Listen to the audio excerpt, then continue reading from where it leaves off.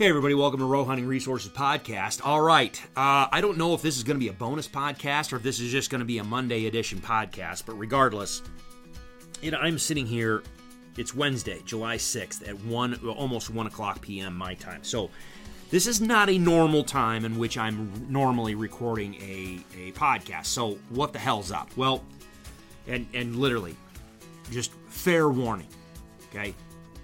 We're going to talk about an issue that has got me fired up. Which means, anybody that's been following me for a while knows there might be some flowery language thrown in here. I'm going to apologize. I'm going to do the best I can to keep it at a minimum. But this is probably not going to be child-friendly. So if you're going to be listening to this, make sure you're listening to it strategically, wherever you are, to make sure that it fits within what you want. Got it?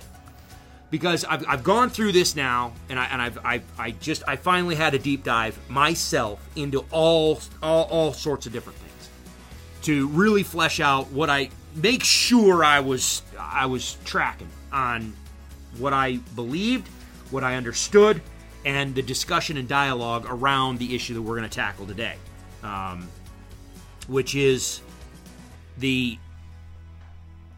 sky is falling sportsman rally against what's going on to quote-unquote defund Pittman-Robertson Act. You've seen all the pressers, you've seen all the social media posts, you've seen the action alerts from Howl and National Sport, everyone, okay? So much of it is bullshit. So much of the discussion and dialogue is absolute disingenuous bullshit. And I've already had a number of conversations with some of you, and it just every time I have the conversation, another little tidbit comes up, and it just gets me. It just here we go. So you know what? I enjoy. Don't get me wrong. I enjoy the private conversations. I enjoy talking with you, and please by all. Keep it. Let's just keep that going. But, I think this is. I think we need to just jump in a podcast, just have a discussion, so you can see. Not that you care about my opinion, but there needs to be more discussion around this issue. So that's what we're going to dive into. Okay. So the quote unquote Repeal Act. All right. From Representative Andrew Clyde. The Return Act. Repealing excise tax on unalienable rights now. The Return Act that he proposed. And everybody is freaking fired up about, oh my gosh, this is the worst thing ever. We need to rally the troops and defeat this idiot Republican. That's essentially what it is. Okay? I need to pause. Again, I was hoping that I had climbed down off the clock tower. Maybe I haven't. So this is going to be passionate anyway. But I need to do a couple of things, or at least one major thing, before we jump in. And that is, so I'm working on some of the elk stuff now for the Elk Hunting Institute, the elk module on Rowe Hunting Resources website. Right now I've got several. This is where my mind goes. I end up getting 18 different things going on at the same time in my head, and they're all just different irons in the fire. So I've got a bunch of different podcast discussions, elk-specific podcast discussions, which will be members-only type of podcasts. And then I've got some videos that are going to be starting to be uploaded to the Elk Hunting Institute elk module in there to add some content. We're going to be talking about vegetation, some scouting stuff, what I'm looking for. We're going to talk about bedding areas and the really fine-tune honing in on understanding bedding areas. Just because there's a bench on the side of a mountain, just because there's a saddle on the side of a mountain or whatever, does not mean that it could be a potential bedding area, but there's a reason why elk bed in certain places, and you absolutely can understand that better if we just have a conversation about it. And you can start, if you're looking at your all the mapping stuff and the satellite imagery and all that type of stuff, regardless of what app you're using or what functionality you're using, you can start looking at some of these things and really teasing out which ones are likely to be bedding areas and maybe which ones aren't. But anyway, that's going to be part of the discussion. There's a whole bunch of other stuff that's going to be added that I'm working on right now to add again. So the reason why I bring that up, twofold. Number one, is it 3? It doesn't matter. Let's just focus on that. For right now, let's just focus on the website. Two things. Number one, I've mentioned this in the past, and unfortunately, we have now arrived. We have now arrived at the position where we have to raise the cost of the subscriptions at Rowe Hunting Resources. For right now, the turkey module and the deer module, both of those are set up for beginners that are just getting started into hunting. There's not a lot of content in there. In the future, that might change, but right now there's just not a lot in the turkey, and there's not a lot in the deer. But if you're just getting started in hunting, if you're just getting started in hunting those species, there's some fundamentally good information in there for you. We are not going to change the pricing structure for those modules, because of for a variety of reasons. The elk module, Elk Hunting Institute, we are going to have to raise the price. Right now, we are looking, and the reason why that is because we just got hit with another price increase from our web hosting and the folks that we use to manage that content and provide that content in the manner in which we do. We have the membership now. So how without going into the behind the scenes of our business model, with the amount of video content we have in there, and with the amount of traffic that we get on there, as we increase members, which is awesome, I love the fact that we keep getting more and more and more folks, rolled into the Rowe Hunting Resources family of subscribers. There's different brackets that we have to pay for. Well, we just crossed another threshold to where it's not like every new member we have to pay another extra fee. That's not how it is. However, we have crossed the threshold of a certain number of members, and so they have bumped up their price because of that. But then they just flat out just bumped up their service, their fees for us on just hosting and doing whatever we're doing. So we're at the position now we just don't. We can't keep the price the same, and then still, it just doesn't become, you could say profitable, but it doesn't become cost effective for us. So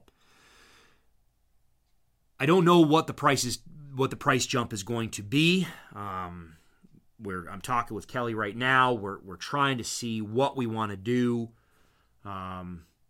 If we look at all of the other elk-related or even online education subscription-based models that are out there, we're about half of what everyone else is charging. Now, with that being said, everybody else, they price their online education course at such and such a price, but then you go out and you can find 18 different promo codes that knock it back by 25%, 20%, 25%, 50%, or whatever. So what is the actual cost versus what are they list price? That's number one. But number two, we have resisted for, I think we've kept our prices the same for stupidly long amount of time. Like stupidly long. So I don't want people looking at this upcoming increase as something that is just, we just want to make more money. Well, of course I want to make more money, but it's not just a simple, everyone else is charging this, so we're going to charge the same. No. If the price increase that we're going to, whatever it ends up being, it's by necessity at this point, and I apologize for. Again, we've always tried to keep it so stupidly reasonable that anybody can afford it. Yeah, it's just unfortunately, we've got to bump our rates up.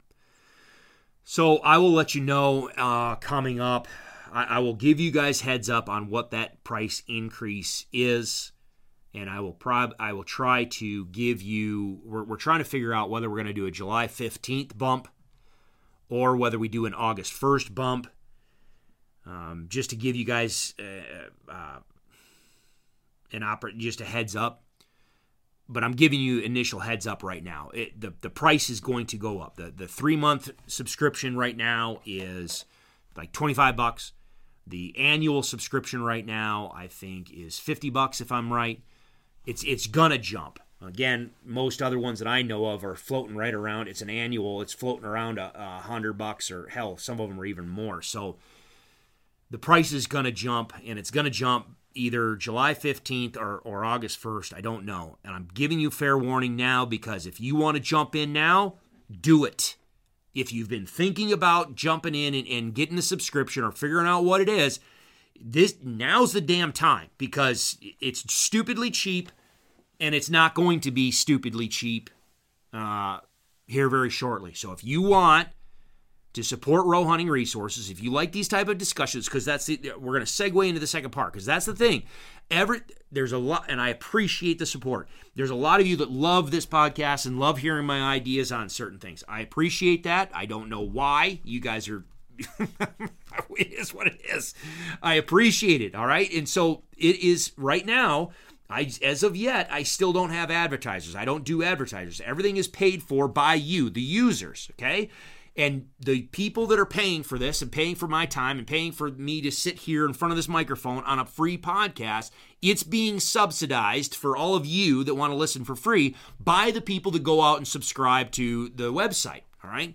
So go support the website. If you want to support me in this, I need it, and I appreciate it. But right now the current mechanism is to go get a membership or a subscription on the website. Now, if you don't care about elk hunting, if you don't care about what I have on there for deer or turkey, which that's understand, it's fine, but you still want to support the podcast, I am right now, I think we might go and put in a Patreon or something like that, to where, okay, fine, you can pitch in $5 here, or $10 there, or $5 a month, or whatever it is that you want to do. I want to put together a different level of option for you to support the podcast. If that's all you care about, you don't want to spend, let's just say we jump it to, let's just say we, and I'm not saying it will, but it might. Let's just say we jump to a 3-month subscription is going to be $50, and the year-long subscription is going to be $100 or whatever, or $95, whatever it becomes, okay? And you don't want to spend that much money. I understand that. Maybe we'll put together a different little pay for the, if you don't want to help support the podcast at that level, maybe we just put together a little thing where you can say, you're $1 a month or you're $5 a month. But again, well, there you go. If you're willing to spend, if some of these, especially in the Second Amendment community, a lot of these educators have a Patreon where you can bump up a level and get certain things, and it's a $5 a month type of deal. Hell, that's $60 a year. You buy a subscription to the elk module at $50 a year, you're still ahead. So anyway, I don't know. Well, I think I'm going to put together a Patreon type of bracket to where maybe you don't care about elk hunting, maybe you don't care about the educational materials on there, but you would like to have more of these type of discussions. Well, obviously, like a lot of the other models, what I'd do is we'd still have the free podcast, but then maybe, once a week or once a month or however, I don't know. However it comes up, I'll have Patreon or, podcast subscriber, benefits, like where we have we have specific discussions for you guys, like I do with the subscribers to the elk module. Like I said, I'm going to have some conversations coming up on the podcast that are only going to be available to those elk module, the Elk Hunting Institute subscribers, okay? I'm trying to be flexible. Again, we've tried to keep this thing stupidly cheap. Obviously, things in this world are no longer stupidly cheap. I can no longer maintain the pricing structure that we have and continue to pay the bills, even just on the website, continue to pay the bills like everyone else. So I've got to make some changes. Some of those changes are going to impact you. I'm going to do what I can do to minimize those impacts and or provide a value-added bump with that. I'll just keep you in the loop as we move forward. So, with that being said, again, I'm going to reiterate it now. If you have been interested in either A, what's going on in the Elk Hunting Institute elk module and the information there, and or you've been wanting to support this podcast, now's the time to jump on a subscription because the prices have got to go up. All right? So, all right, enough of that one. So, what the hell has me fired up? Like, fired up enough to where I have the microphone shoved as far away from me on the table as possible, and I've actually turned down the gain on the microphone because, yeah. All right, so, you guys have all seen it. I think you guys have all seen it. All the action alerts. I mean, you're hearing it from podcast celebrities. You are hearing it from national sportsmen's organizations. You're getting the, action alerts from all the political activist organizations, sportsman political activist organizations regarding the fact that we have a Republican House of Representatives person that, quote unquote, wants to gut the Pittman-Robertson Act. Okay? And Pittman-Robertson funds. So I'm going to just go to howl.org because they're one of the people that have been, firing this up. So I'm going to click on Take Action because I want to read exactly, because this with howl.org, typically it's going to be a copy and paste. It seems like a lot of it's a copy and paste of what other people, want people to rally for. So if I click on theirs and I read what they have in there, it's going to be very similar, if not verbatim, what some other press release was. It seems like they just take a press release from someone else and then just post it. I don't know. Okay, so if I click on the howl.org and I click on the Take Action and then I scroll down, you're going to find a whitetail buck, and the title is The Return Act, quote unquote, Guts Pittman-Robertson and Wildlife Conservation. Take action now. Okay, so let me read this. All right? So it's under the head. So you've got two parts. You got two sections. There's the good and the bad is how they have this set up. Okay? They got the good, the bad, and time to howl. Okay, so let's just read down through this, what this says. So the good. Hunters and conservationists throughout North America know the stories. They know about the unlikely and timely alliances that made our model of wildlife conservation the envy of the entire world. While unregulated market hunting nearly decimated North America's big game species in the lead up to the 20th century, it was the forward-thinking efforts of American sportsmen and women that that ultimately righted the ship and brought many of our nearly depleted game populations surging back to life. The narrative is wide-reaching and induces such conservation luminaries as Theodore Roosevelt, John F. Lacey, George Bird Grinnell, and Aldo Leopold, just to name a few.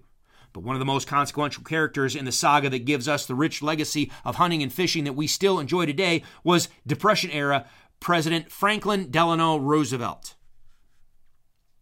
Don't even get me started on FDR. I'm going to just... In 1937, FDR, spurred on by a host of legendary conservationists working in both the private and public sector, enacted a piece of legislation known as the Pittman-Robertson Act, or the Wildlife Restoration Act of 1937.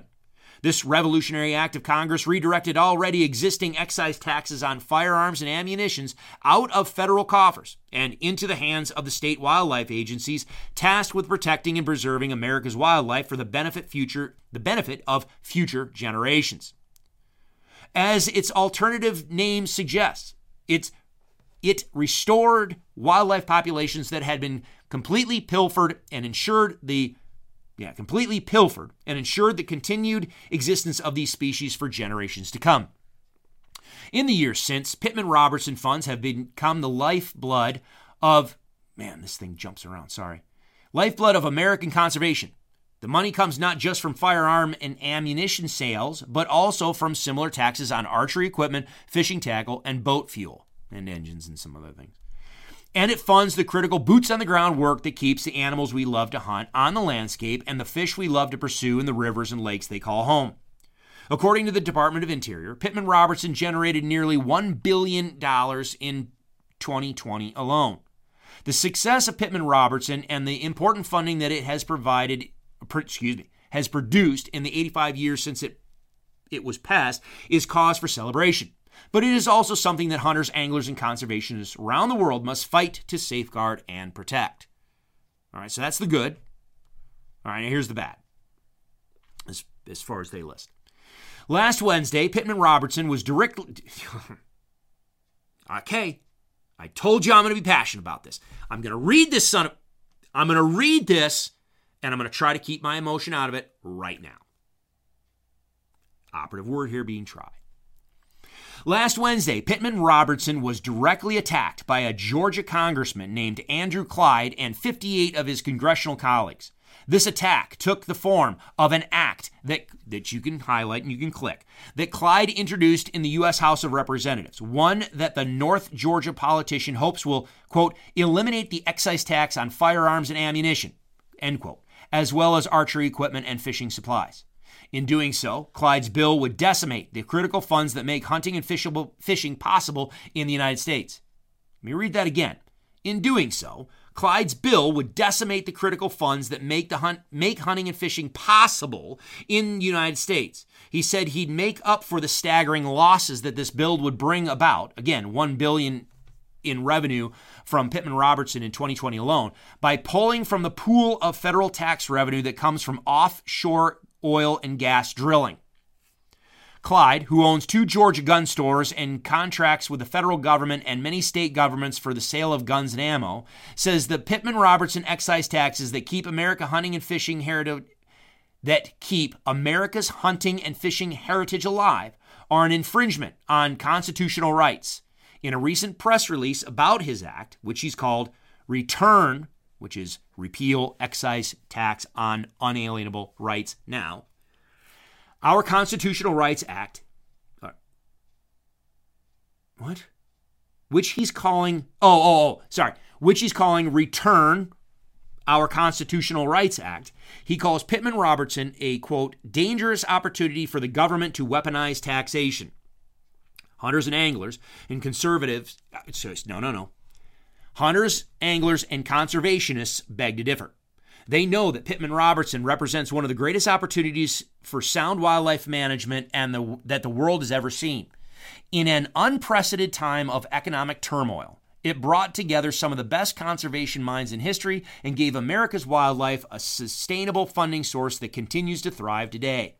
In our current era of stifling political division, it is hard to imagine a group of politicians coming together to create something so fundamentally important to the continued existence of wildlife in America as was the Pittman-Robertson Act of 1937.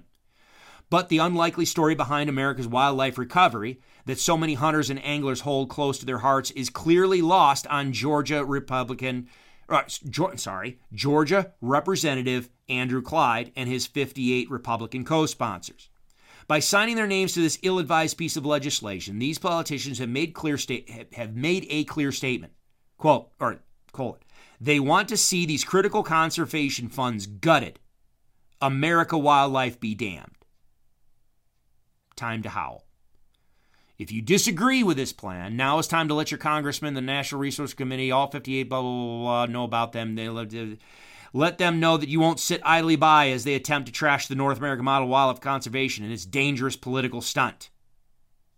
And then it tells you how to, sending this howl will send one of over 70 pre-drafted emails to the 3 groups above. Second, sending this howl will send one of over 70 pre-drafted emails by fax to multiple supporters of this act at the D.C. office. Taking the call action will connect you with the co-sponsors of the author itself. There are 58 supporters on this list. You'll be connected with them in groups of 5. Come back and do the action again to connect with more. Okay, so that's a very general. Very similar. Well, let's see. Hold on. Let's click on Sportsman's Alliance.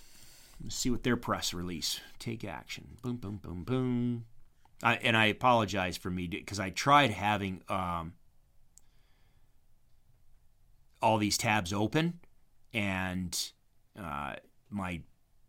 there was so much going on that it just it was crashing it was just crashing my computer, my poor little weak laptop that I need to probably replace at some point.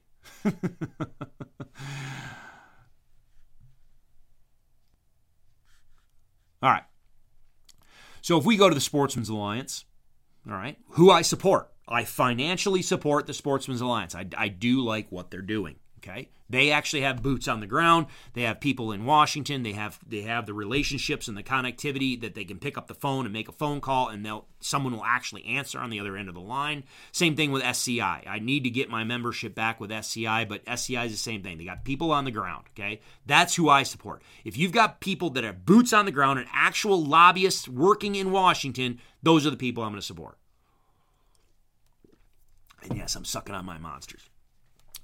Reject the Return Act. Okay, that's right. Top stories. Boom. Go to their homepage. Sportsman's Alliance. Top stories. Reject the Return Act. Bam. Reject the Return Act. Hunter conservationists reject Return Act. Okay, let's go to their presser.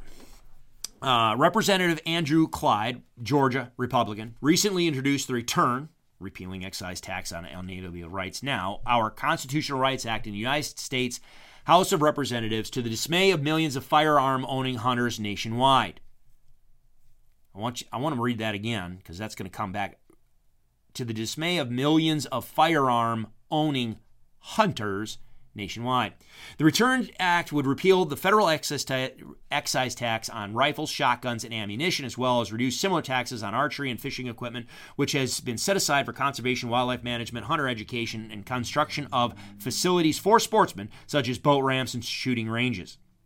For 85 years, sportsmen have willingly paid to support conservation in this country, which has become the crown jewel of wildlife management and the model that the rest of the world has embraced, said Todd Atkins, Vice President of Government Affairs for Sportsman's Alliance. The Return Act will gut wildlife management in this country and destroy North American model of wildlife conservation, end quote. The Wildlife and Sports Fish Restoration Program, which is funded by the 1937 Pittman-Robertson Act and the 1950 Dingell-Johnson Act, is responsible for dispersing nearly $15 billion to the states, including $1.5 billion last year alone, for conservation, wildlife management, and recreation. Now, I want you to remember that, okay? Sorry, this is my little aside. In the previous presser, it said it was $1 billion in 2020. In this one, it's saying $1.5 billion in 2021. I want in the back of your head to just pigeonhole, just to pin, why did we see a $500 million increase in Pittman-Robertson and Dingell-Johnson Act money? Hold that thought. Back to the presser. In the Return Act, Representative Clyde intends to eliminate this funding and subsidizing the wildlife and sports fish restoration program with unsecured and wildly variable funding from the Department of Treasury or from the Department of Treasury or the Continental Shelf Lands Act and Mineral Leasing Act, which would never exceed just half of what sportsmen contributed last year. Quote, Representative Clyde's alternative funding sources are diluted among many programs and are highly dependent upon the political agenda of whoever sits in the White House, end quote, continued Atkins. The beauty of what American sportsmen have willingly built with the Wildlife and Sports Fish Restoration Program is that it provides dedicated and protected funding for conservation. Sorry. Let me start that over again. Emphasis matters for carrying impact, and I had the emphasis wrong. So, start over. Quote, the beauty of what American sportsmen have willingly built with the Wildlife and Sport Fish Restoration Program is that it provides dedicated and protected funding for conservation free of political interference, as it should be, end quote. And then it says, act now.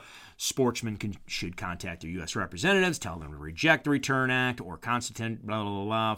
They can find more information on representatives by clicking the Legislative Action Center. They provide a link, okay? So those are the two pressers, okay? That's generally, you get the idea, okay? This act is bad. You need to fire up and get a hold of your representative right now. Okay? Now, I'm going to tell you absolutely what I think. The Return Act, okay, is bad. I have no problem with saying we need to oppose the Return Act. No problem whatsoever. The problem I have is the bullshit, disingenuous lack of actual discussion about what the frickin' hell is going on and what it would do and why. Because I think that is actually relevant. Because if we're going to sit there and say that we need to rally to protect the Pittman-Robertson funds from this dumbass Republican, which is because I'm sorry, I'm jumping ahead. I'm jumping ahead. Okay, hold on.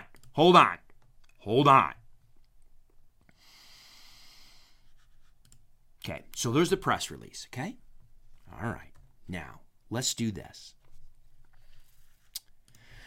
So what is this actual thing? So what is he actually saying? So did this Republican just wake up one morning and be like, you know what? Screw a bunch of these frickin' hunters and anglers and everyone else. This is just bullshit. I want to rape and pillage the Pittman-Robertson Act because, you know, I hate the idea of this and I just need to do something. And then they got how many frickin' 50 some odd, 53 original co-sponsors all did the same thing. They woke up one morning and they hate hunters, they hate anglers, and they don't care about the North American model of wildlife conservation, and they're just basically putting a big middle finger to the American public and be like, screw you, we just want to do this. Or was there something else going on where maybe, just maybe, you haven't been given the whole frickin' piece of all the information? I don't know. How about we actually go to Andrew Clyde's page and let's take a look at what he says. All right? So if we go to Clyde, and I want you to look this up, clyde.house.gov. And there's his page. Representative Andrew Clyde, who's serving Northeast Georgia. He is a Republican, right? Press releases. Representative Clyde introduces legislation to eliminate the excise tax on firearms and ammunition. Washington, June 22nd, 2022. Tags, Second Amendment. All right, so let's read through this. Washington, D.C. Today, Congressman Andrew Clyde, Georgia, District 9, and 53 original co-sponsors introduced the Return, Repealing Excise Tax on Unalienable Rights Now, Our Constitutional Rights Act, to eliminate the federal excise tax on firearms and ammunition. Quote, in case my Democrat colleagues forgot, the Bill of Rights enumerates rights to which the government cannot infringe. Unquestionably, infringement exists when the government taxes those rights to limit the people's ability to exercise them, end quote, said Clyde. Quote, as assaults against American Second Amendment freedoms continue to emerge, so do treacherous threats that seek to weaponize taxation in order to price this constitutional right out of the reach of average Americans. I firmly believe that no American should be taxed on their enumerated rights, which is why I intend to stop the left's tyranny in its tracks by eliminating the federal excise tax on firearms and ammunition, end quote. Background. Currently, an excise tax is applied at the manufacturer level and this is going to be important later, at the manufacturer level for every firearm and all ammunition sold in the United States that is purchased by anyone other than the Department of Defense and state and local law enforcement. Okay, remember, military doesn't have to pay this excise tax, and law enforcement doesn't have to pay this excise tax. Only the people of the citizenry, the general civilian citizenry of the United States, okay? This tax, I'm back to the background. This tax infringes on America's ability to exercise their Second Amendment rights and creates a dangerous opportunity for the government to weaponize taxation to price this unalienable right out of reach for most Americans, a threat that is materializing by the day. Pay attention. Recently, Representative Don Beyer, Democrat from Virginia, introduced the assault weapons excise tax, which would impose a 1,000% tax on semi-automatic weapons and other things. We can click on that one here in a minute if we need to. I've got it pinned. But the assault weapons excise tax, basically what it does is it provides a $1,000. This is me talking, not the article. Or the op-ed. It's a 1,000% tax on anything that can be considered an assault misspoke.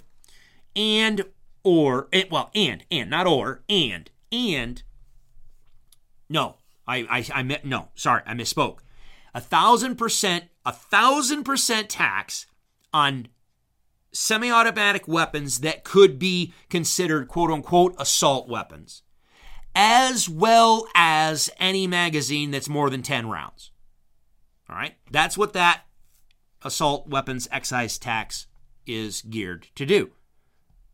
Democrat out of Virginia, plus their co-sponsors, have put that forth in Congress. Have you heard anything about that? I digress. Back to the presser. To restore Americans' people's Second Amendment liberties, Representative Clyde's Return Our Constitutional Rights Act will repeal excise taxes on firearms and ammunition, as well as bows and arrows.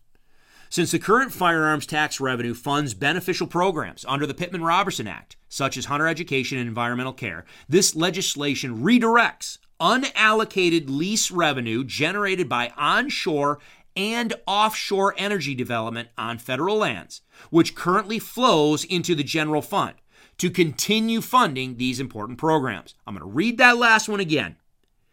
Since the current firearms tax revenue funds beneficial programs under the Pittman-Robertson Act, such as hunter education and environmental care, and we know other things as well, but that this legislation redirects unallocated lease revenue generated by onshore and offshore energy development on federal lands, which currently flows into the general fund, to continue funding these important programs. And then it lists all the list of the original co-sponsors of the bill. If you want to look at the full text of the act, you can click on that and look at it. It removes the excise tax that it does. It removes the excise tax from the sale of firearms, but it also does something else. It removes the excise tax on the manufacturing of firearms, and what else? The other one, there was another. It removed another tax on. Was it something that? Well, let's just stop, Chris. Let's just bring up. Okay, boom, click. Here's a bill. And there's a lot. Okay, so when you look at the bill itself, it just strikes a whole bunch of things from the IRS code, okay, and that outline those type of things. The other one I wanted to say, the bow and arrow one, that is interesting to me. I don't know why he included the bows and arrows, because bows and arrows are not necessarily listed, a Second Amendment right. And then also for sports fishing, the fishing stuff. So some of this I don't understand why, other than the typical, reduced taxes type of deal. Parts, accessories sold, amends the federal.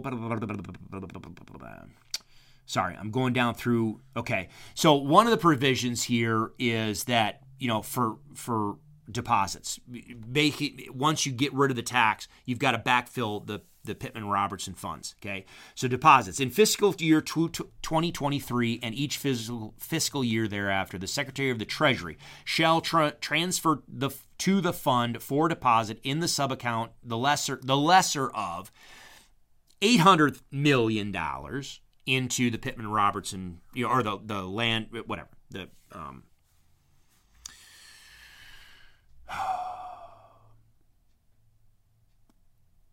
Federal Aid to Wildlife Restoration Fund. That's the fund. Okay, so you have the Pittman-Robertson Wildlife Restoration Act that collects tax dollars, the excise tax dollars, and those excise taxes go into the Federal Aid to Wildlife Restoration Fund. Okay, so if they're going to take the excise taxes out of the from the Pittman-Robertson and going into that, what he wants to do is then to backfill the Federal Aid to Wildlife Restoration Fund,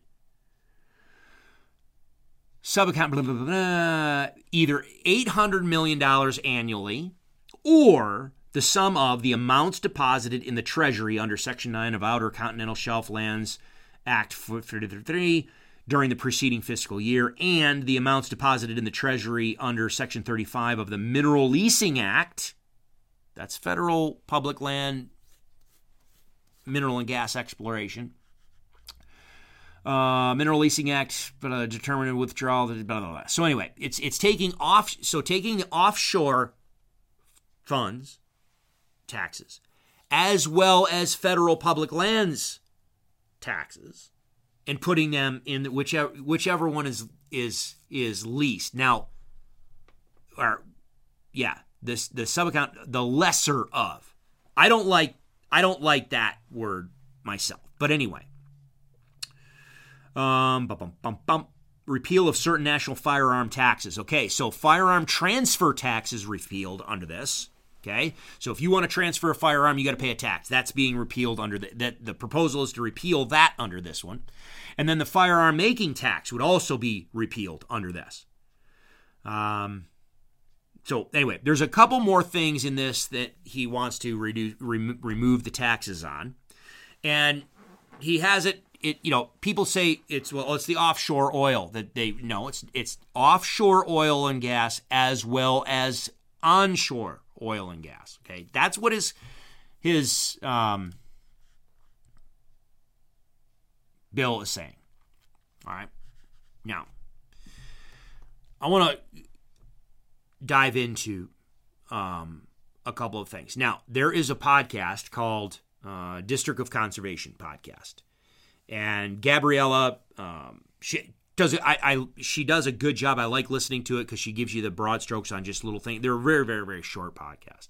But she jumped into this one, and I disagree on a couple of things that she brought up. But she did a phenomenal job at linking all sorts of different information in there. Now, in this discussion has come up because people have asked me, well, there's this, of course, all sportsmen hate this, and all sportsmen need to rally against it. Okay, because quote unquote, this is an attack on the Pittman-Robertson Act, right? And it's going to gut the Pittman-Robertson Act, right? Okay. Why? Because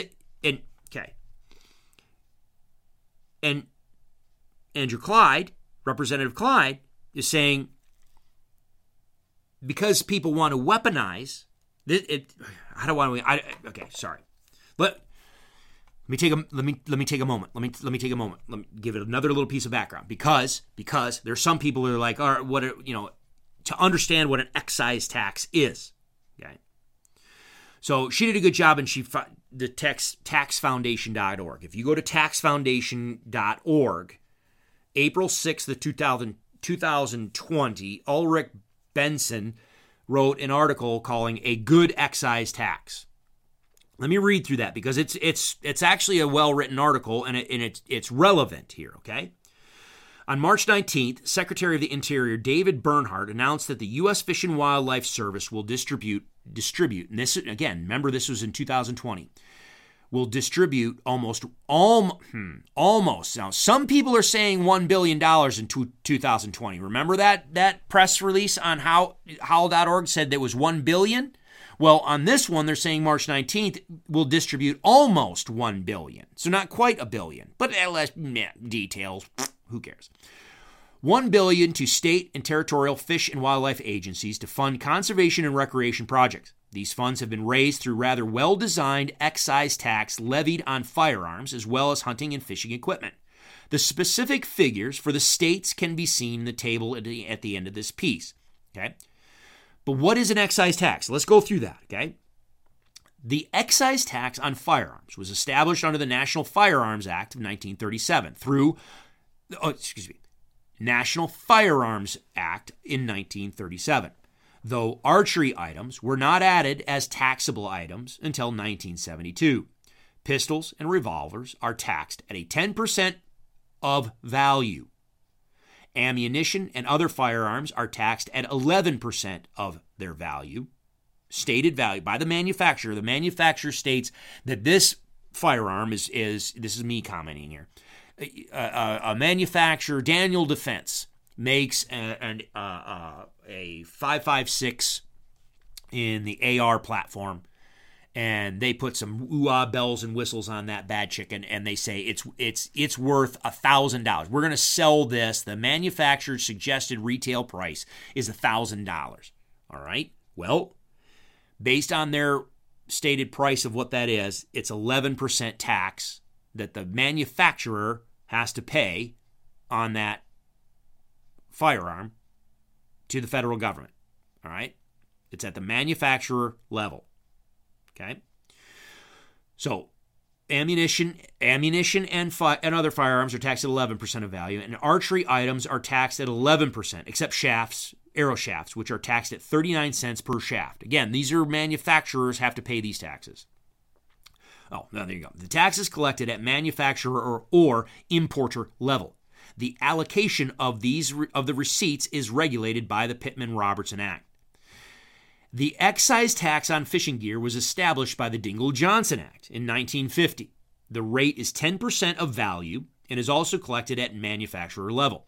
While a specific flat rate excise tax would improve the design, the rates are low enough to avoid interfering with consumer choice. Let me say that again. While a specific flat rate, meaning just a flat rate, not tied to the value of the product. It just, okay, if a manufacturer wants to make a firearm and sell it, it's a $100 flat tax. Boom, done. Or it's a $50 flat tax, or whatever. Doesn't matter the value of that firearm. It's a flat fee. Okay. I'm going to read that last sentence again. While a specific flat rate excise tax would improve the design, in these people's opinions, the rates are low enough to avoid interfering with consumer choice. Why in the world would that statement be put in there? While a specific flat rate excise tax would improve the design, the rates of the current design now, the rates of 10 and 11%, 10%, 11% are low enough to avoid interfering with consumer choice. Why is he bringing up consumer choice if the tax is levied against the manufacturer? We're going to get to more of that here in a minute. Combined, the tax base covers everything from arrow shafts to bullets to fish tackles. The revenue from this tax is collected by the federal government, allocated to the Wildlife Restoration Fund and Sports Fish Restoration Fund, and apportioned to conservation programs in all 50 states based on land area and hunting and fishing license sales. So it's a two-pronged allocation back to the states. How much land area do you have, and how many hunting and fishing licenses are being sold? Okay. Recreational boaters also pay into the fund through fuel taxes on motorboats and small engines. Oh, sorry, I misspoke earlier. Yeah, so it's fuel taxes for boat fuel and that type of stuff, and and then small engines. By design, the tax works as a user. I'm going to stress this. By design, the tax works as a user fee for hunters and anglers, where purchase of equipment acts as a proxy for the buyer's consumption of recreational outdoor activities. What the hell does that mean? Remember what I've said in the past about, is hunting conservation or is hunting simply consumptive use? Consumptive use mean we take stuff off the landscape, or we have an ability or a potential to remove stuff off the landscape, to provide a, if you will, arbitrary, let's just say a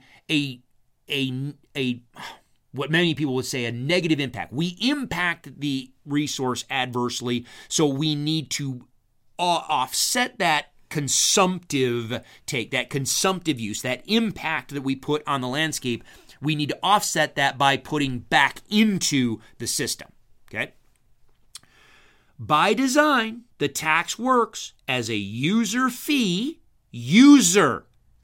not a manufacturer fee. It's a fee to the manufacturer, it's a tax to the manufacturer, but guess who gets to pay, ultimately,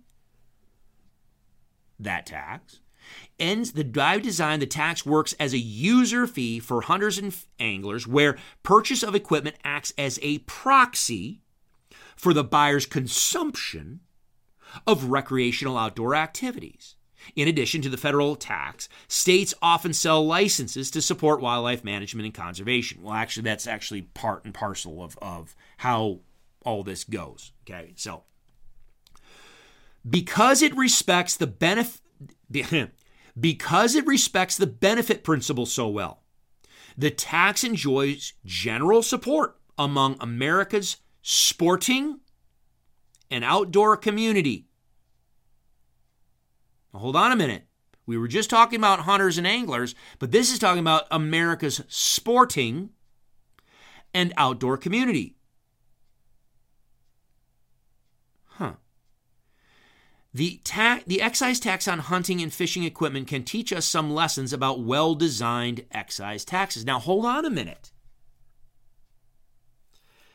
There are a hell of a lot of people buying ammunition.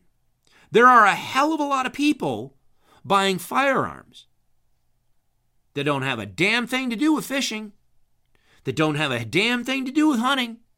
They are paying into. There's a bunch of people that are involved in archery that don't do a damn thing with hunting. So here we are talking. So in these short paragraphs, we're all of a sudden seeing the conflation between the sporting and outdoor community, quote unquote, with hunting and fishing. That's going to be important here in a minute, because this excise tax is paid for by recreational shooters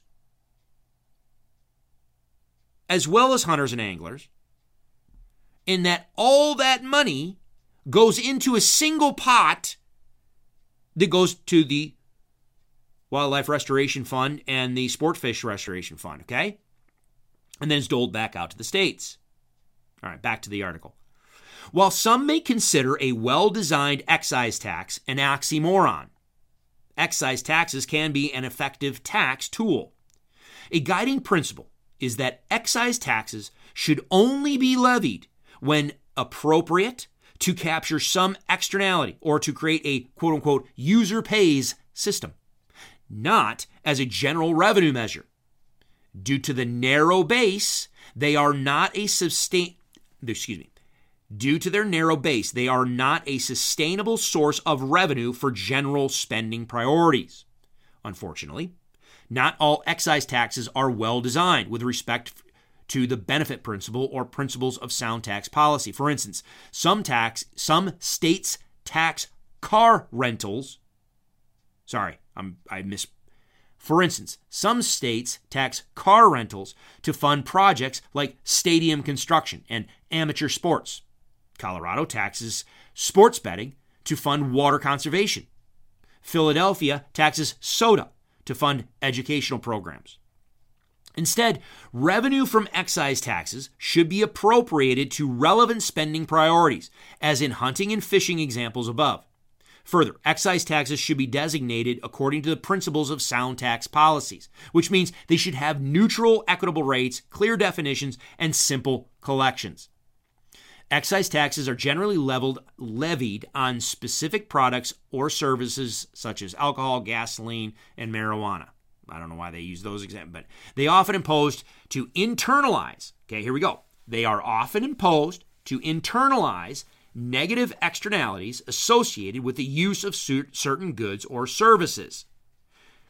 Which means, again, when we talk about hunting and fishing, the consumptive use idea, where we are taking from the landscape, okay, we are removing a resource from the landscape, or we are negatively impacting the landscape. Therefore, we should pay an excise tax that goes back into the system to pay for the offset or subsidize the production of whatever that we're consuming, right? So we're paying for what we take out, essentially. That's the user pays model. But we continue in this article, okay? So let me start. So they are often imposed to internalize negative externalities associated with the use of certain goods or services, to disincentivize consumption of the taxed good or service, as in the example above, as a user fee. An externality in economics terms is the side effect or consequence of an activity that is not reflected in the cost of said activity. Okay, again. An example of tax internalizing externalities is an excise tax on Okay, here's a good example. So an example of a tax internalizing externalities is an excise tax on gambling that funds gambling addiction prevention. Perfect. So gambling it can cause problems, right? It can cause problems for people, families, communities, etc. In many areas, it's a legal activity, but it can cause problems. So an excise tax on gambling, and then that tax money is pulled out and then put back into programs that help fund gambling addiction programs, recovery programs, that type, to ameliorate the problems those individuals incur, or the societies, the families, etc. Okay, make sense? Gas taxes are an example of a tax as a user fee, where the purchase of fuel acts as a proxy for road usage. The more gas you purchase, the more you drive on the roads, theoretically. Okay. They also address externalities by putting the price on drivers' contributions to traffic congestion and pollution. Taxes designed to disincentivize consumption are often called sin taxes, such as those levied on tobacco, marijuana, and alcohol. Of course, a single excise tax can support more than one of these strategies. A sin tax, a tax that is designed to disincentivize consumption or use or activity thereof, right? Here are the figures of how excise tax revenue from Pittman Robertson, Dingell-Johnson Act, blah, blah, blah. Here are the figures how excise tax revenue from hunting and fishing gear is, wrong. Pittman Robertson, Dingell-Johnson. Okay, Dingell-Johnson is the fishing stuff. Pittman Robertson is hunting and fishing, hunting and shooting sports. Not just hunting, ammunition, and firearms. Okay? So here they say, here are the figures for hunting and fishing. No. Here's the tax revenue from shooting sports, hunting, and fishing, and boating gear is apportioned to the states to help fund conservation efforts. Okay? So we go down through Alabama. And this is for 2020. Remember, yes. This was written in April. Oh, damn it, Chris.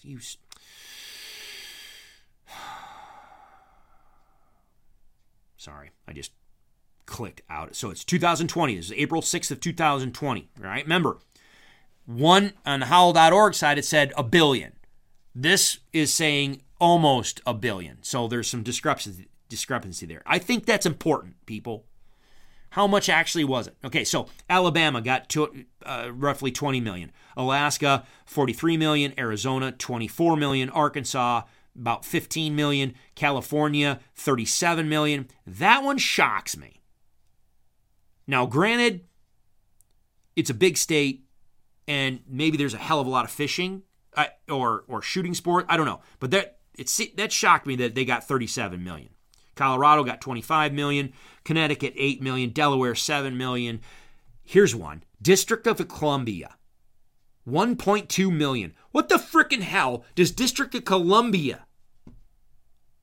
I mean, I'm dead serious. That's not rhetorical. Anybody that knows what the hell District of Columbia? That's not a state, damn it. District of Columbia? Why did they get $1.2 million? Honestly, genuine question. Florida, essentially $24 million. Georgia, $26 million. Hawaii, $7 million. That's interesting. Idaho, $18 million. Illinois, $19 million. Indiana, $15 million. Iowa, $13 million. Kansas, $16 million. Kentucky, $16 million. Louisiana, $19 million. Yeah, it just goes down the list, okay? There's a bunch. Yeah, it just keeps on going. Blah, blah, blah, blah. I don't need to read them all off. So the total funds that were distributed under that for the year 2020 was actually $971,552,178. Again, nearly $1 billion. Okay. Now, remember, all fairness, under what Representative Clyde was proposing, the minimum, no. It was going to be, well, what did he say? It was going to be $800 million or whatever came in as far as receipts. Okay? So, you're still talking about, even if it was just $800 million, you're still talking about $171 million less than what was in 2020. Now, but however, you go back and you look at historic monies that went to states, you tell me if it was always $1 billion or more dollars. No. Okay? So anyway, 2020 was $971 million. All right? That's what an excise tax is.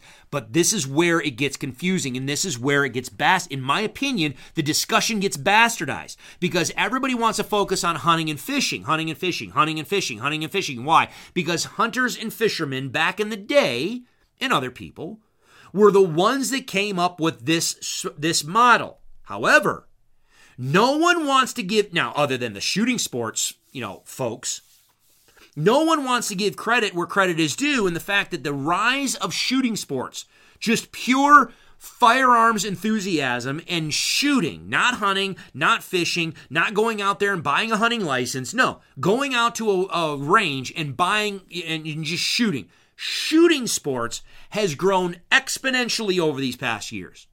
And the sale of actual firearms has gone through the roof. What firearms are actually being purchased that are going through the roof? It isn't over and unders. It's your assault weapon style guns and your handguns. Most of them are all semi-automatic guns. And there's a hell of a lot of magazines being sold that are more than just 10 rounds. If you look at the, again, okay. What else did you put in? Okay, so again, credit is due, okay? Credit is due with Gabriella. She put these together, and she did a great job putting these together. I just disagree with some of her take on this, her kind of bias on this, okay? Go listen to it. Again, it's called the District of Conservation podcast. This is episode 285. The reason why I'm referencing this again, because she does a phenomenal job in her show notes, bringing some of the things together that she's talking about here, okay? She referenced, okay, this is again, This is why I'm so pissed off about the discussion around this topic, because no one has the level of intellectual dishonesty in this is just infuriating to me. I'm sorry. Okay, so she references this study, College of Natural Resources at North Carolina State University. Decline in hunting threatens conservation funding. The article is this. And she references this. Fewer Americans are taking up hunting every year, a trend that... Now, when was this written? This was written in January of 2021, okay? Fewer Americans are taking up hunting every year, a trend that has wildlife agencies across the country looking for new ways to fund conservation. Many states have experienced a significant decline in hunter participation over the last 2 decades, yet the money generated from hunting license sales and federal excise taxes on firearms and ammunition and angling equipment still provides 60 to 80% of funding for state wildlife agencies. Hunting participation peaked in 1982 when nearly 17 million hunters purchased 28.3 million licenses. Today, however, only 11.5 million people in the United States actually hunt. That's less than 4% of the national population. All right? For state wildlife agencies, the decline in hunting has stifled license sales and other forms of funding, leaving them inadequately staffed and unable to protect critical habitat and effectively implement management programs for deer and other animals. Quote, wildlife agencies have relied on a user-pay public benefit system for decades to fund their conservation efforts, and it worked when a significant portion of the population was hunting, said Lincoln Larson, a professor of parks, recreation, and tourism management at North Carolina State's College of Natural Resources. But now, hunting is slowly fading. Alarm bells are going off at agencies all across the country. It's potentially bad news for conservation, end quote. The decline in hunting is largely a result of the nation's, quote, significant demographic change, according to Larson, that includes the growing age gap. Baby boomers, anyone born between 1946 and 1964, make up roughly a third of all hunters in the United States. However, many baby boomers are aging out of hunting without a younger generation to replace them. Larson said, urbanization and increasing use of technology have especially deterred young adults from participating in hunting. Another factor impacting hunter participation is the growth of racial ethnic minority populations, according to Larson. Quote, historically, these populations haven't hunted at the same rates as white Americans, he said, end quote. While more than 90% of today's hunters are white, census projections show that they will make up less than half of the United States population by 2044. Quote, all these shifts are trending away from a core hunting demographic of rural white males, and we're just not replacing them quickly enough with a new look of hunter to make the difference, Larson said. It's a lifestyle that's fallen out of vogue, end quote. A new generation of hunters. In response to declining number of hunters, wildlife agencies and non-governmental organizations are working to recruit new hunters, retain old hunters, and reactivate those who have quit the sport. Typical R3, okay? You hear people talk about R3. That's what R3 is. Okay? R3, retain, reactivate, and recruit. Or recruit, retain, and reactivate, okay? The problem is, according to Larson, many of these programs, often referred to as R3, fail to attract new hunters. A lot of R3 programs tend to focus on young people who would hunt anyway. Their families already hunt. They're connected to hunting culture. They don't need a program to lure them in, quote, he said. These programs are effective from a retention standpoint, but they're an ineffective allocation of funds and resources. They're not drawing new crowd. They're preaching to the choir. Okay, that's a different topic that we could have a discussion someday. I tend to agree with that. Larson and other researchers across the country are testing and examining programs designed to target non-traditional audiences, including the local food movement. And it starts... Okay, I don't know if I need to... Sure, why not? Just keep going. The local food or locavore movement encourages consumers to buy from farmers markets or to produce their own food, with the argument that fresh local products are more nutritious and better tasting. It's become especially popular among urban residents. In 2017, Larson and other researchers surveyed 471 locavores in the Finger Lakes region of central New York, actually where I grew up. to gauge interest in harvesting and consuming wild meat. The survey found that 23% of respondents would consider hunting, while 59% expressed interest in learning about preparing wild game and conservation benefits associated with wild game consumption. Larson is also currently working with other researchers and wildlife agencies to study undergraduate students and public leaders of perceptions. Preliminary results reveal that more than 60% of college students approve of hunting, while about 30% currently hunt. Another 25% of students with no previous hunting experience would consider trying it. And those students are far more diverse than current hunting population. College students are in the developmental stage where they'll try anything for better or worse, he said. One of the things could be hunting, and it could become part of the core identity if we build a social support. Okay, this article now is more focused on the implementation of R3 funding and what they're working on. Okay. So some states have passed sales taxes to help funding conservation. Well, and I'm reading the article again.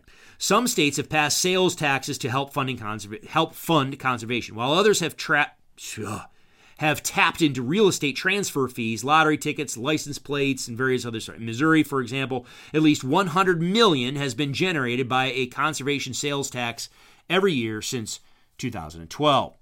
There have also been efforts to tax outdoor recreational equipment, such as hiking boots, backpacks, and tents. However, efforts to initiate a backpack tax have largely failed due to opposition from the outdoor industry, which argues that it already pays billions of dollars through disproportionately high import taxes every year, end quote. Now, this is where we get into those situations, the discussion of, this is what was called, oh, goodness gracious, I just blanked on it. I just brain farted. It'll come to me. But anyway, that tax, I've talked about that before, where like the Dingell-Johnson, Pittman-Robertson Act, there's been some that say, okay, why don't we have the same type of excise tax put on tents, backpacks, camping gear, just your general stuff. Well, the number one reason has been because they have successfully argued that they are not part of it has been that they are not a consumptive user. They're not providing any sort of negative impact on the resource. Okay? Again, the argument from hunting and fishing was we were removing resources from the environment, and therefore we needed to pay something into the system to restore what we take out. Okay? That was largely before the put and take fishing and all that, okay? So the argument was excise tax on those hunting fishing because we are taking from the system. The folks that have argued against it's on the tip of my tongue and my brain is actively blocking me from saying it. I can't believe this. It's driving me nuts, folks. I can't even believe anyway.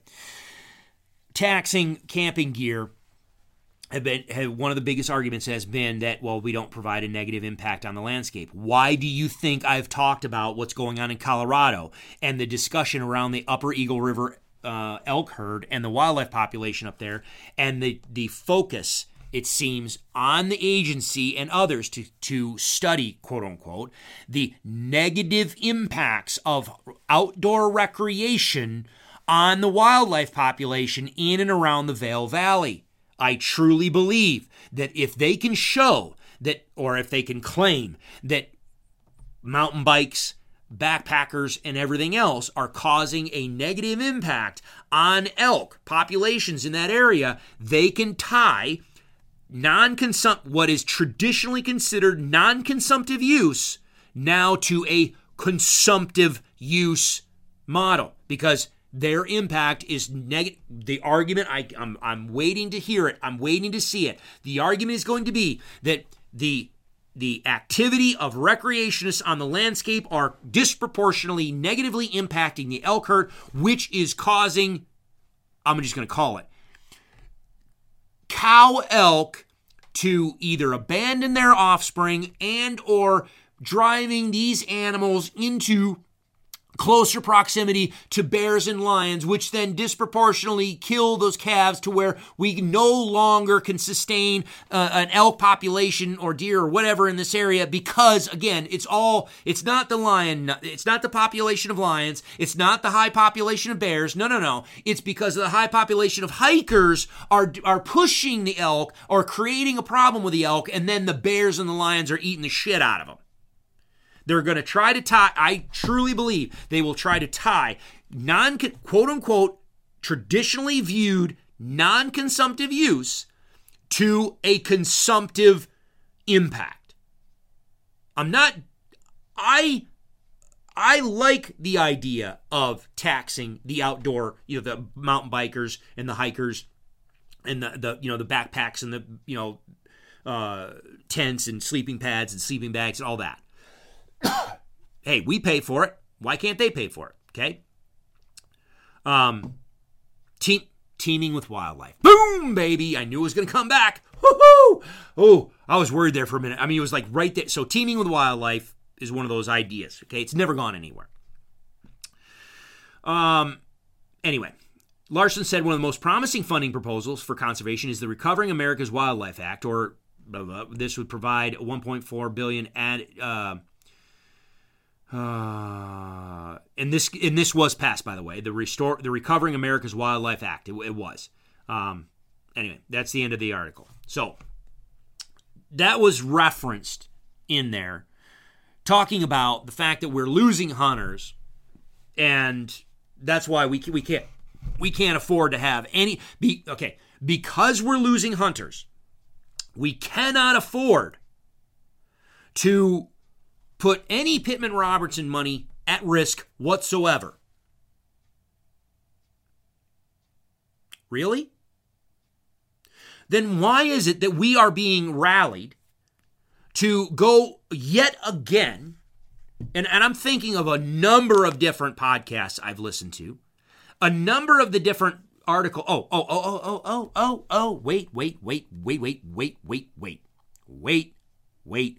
Wait.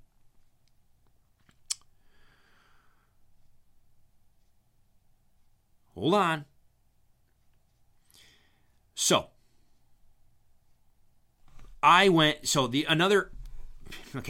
this is another part of the discussion that was pointed out. It was pointed out to me by someone else, but it was also pointed out in Gabriella's podcast. So we go to outdoorlife.com because there was an article in Outdoor Life, and this is getting traction. And it's a great article, and this is blah blah blah blah blah. Okay. What the hell are we talking about with this Outdoor Life article? What article are we talking about here? All right.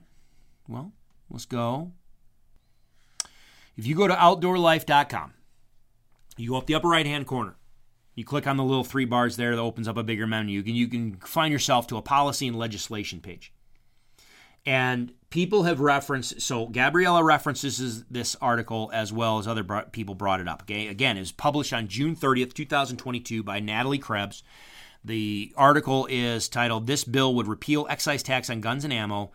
Both the NSSF, National Shooting Sports Foundation, and NRA oppose it. Okay, so I was like, okay, let's go through it. What do we got here? And then I just, it is clearly penned by certain individuals that are biased. Period. So the article goes on. It's rare to find Americans who are thrilled to pay their taxes, but hunters and gun owners have been uncommonly proud to pay excise taxes on guns and ammunition for the better part of the century.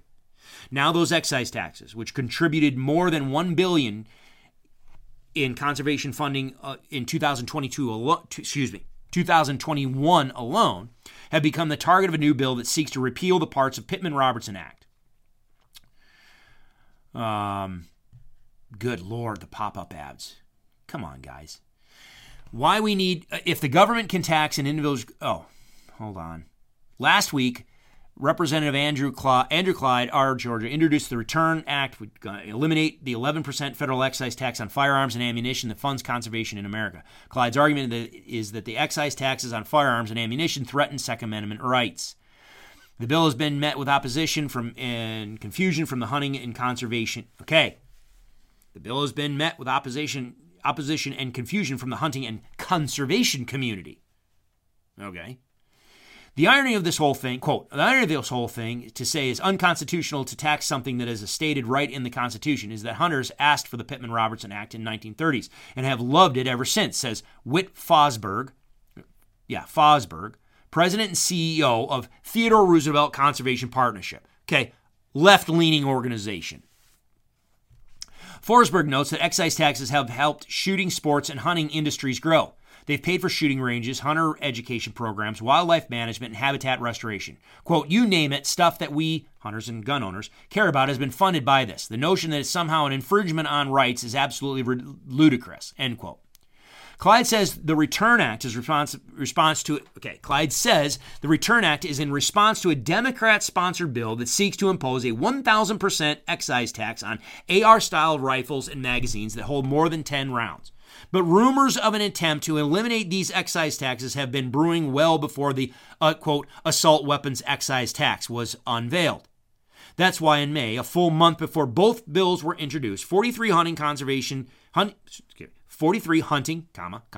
and gun rights groups signed a letter opposing changes to excise tax on guns and ammunition. Quote, we are united in our shared support for the current user-paid public benefit system of wildlife funding, reads the letter, whose signers include National Rifle Association, National Shooting Sports Foundation, quote, among other things, generating all Pittman-Robertson funding from alternative sources would negatively impact our community's unique relationship with state fish and wildlife agencies, meaning the hunters and anglers and shooting sports enthusiasts are paying for those things that we're doing out in the states, hunting and fishing and shooting. Okay, so that's been the argument that hunting and fishing pays for hunting and fishing. That's the entire foundation of hunting and conservation, right? Okay. Changing the funding, what the argument is changing the funding source to like oil and gas fees would remove our buy-in, so to speak. You would remove the hunting and fishing buy-in in the equation. I agree with that, by the way, but regardless, we move on. Without financial, and I agree with this statement. Without the financial contributions of sportsmen and women and sporting manufacturers, the seat held at the decision-making table for hunters and recreational shooters may be lost. End quote. I agree with that. The letter emphasizes that Pittman-Robertson dollars have generated $15 billion for conservation since it was enacted in 1937. Now listen to that. $15 billion for conservation since it was enacted in 1937. How long ago was that? And if we're just now saying that we had 1.5 billion just last year alone, almost 1 billion in 2020. Well, there's a little chart here, Wildlife Restoration Act funding. It wasn't until 2015? Oh, no, look at this. A look at the revenue Pittman-Robertson excise tax funds increased dramatically since 2000, with spikes typically coming near presidential elections. Why is that per se? When Obama was about to get elected and Obama started talking about doing away, with rhetoric that was surrounding gun legislation, did people all of a sudden get fired up and like, holy shit, I need to buy some fishing tackle. Holy shit, I need to buy a hunting license. I need to go buy myself some arrows. I need to go take up archery hunting. Is that what happened?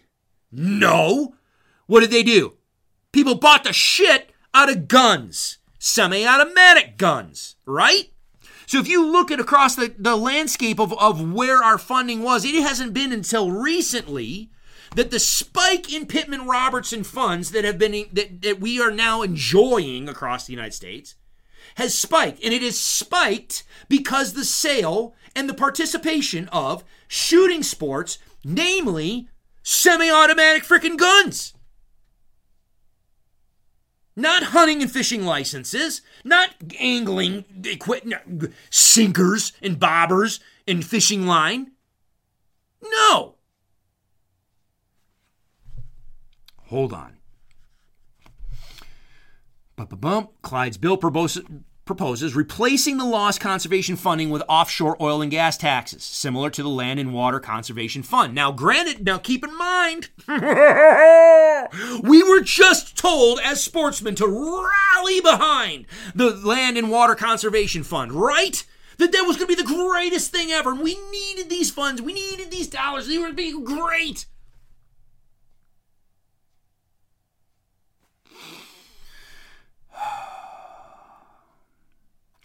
Continuing. The offset he's looking for, the representative. Here we go. The offset he's looking for to justify this bill with a little bit...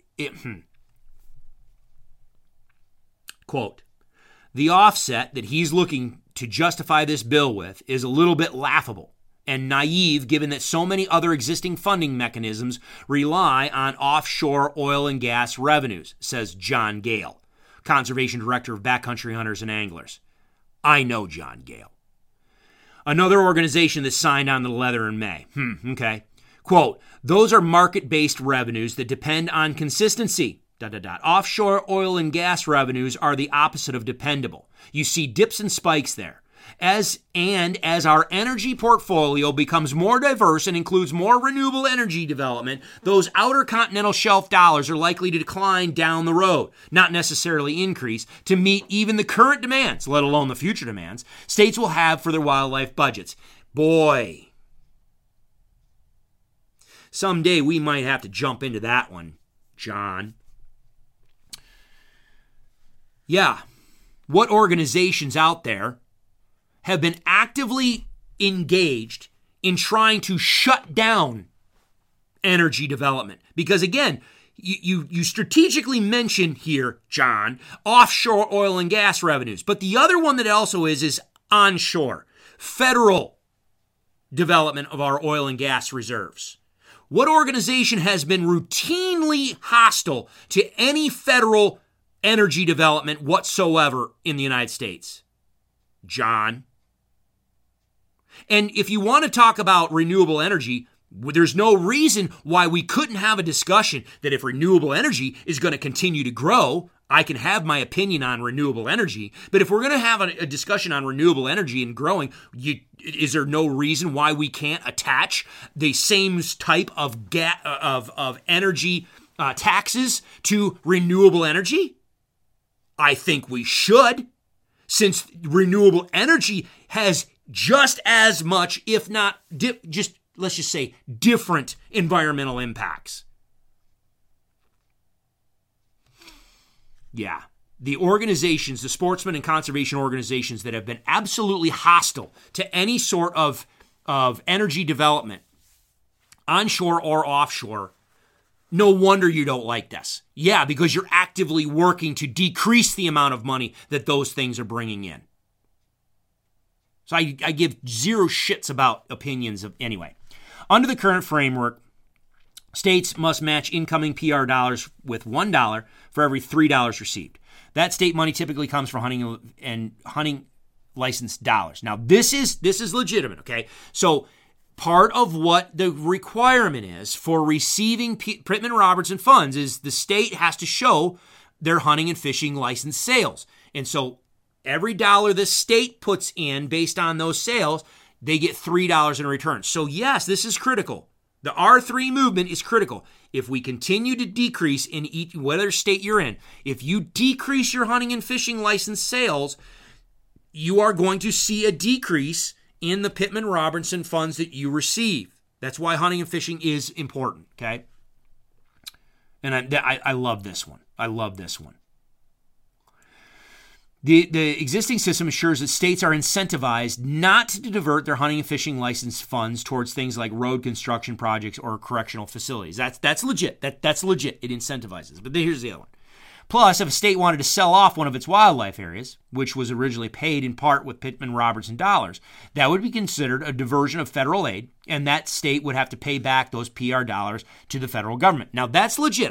That's fine. I like that idea. But I think it's funny that all of a sudden the sale of public land all of a sudden comes in there. Where'd that come from, John?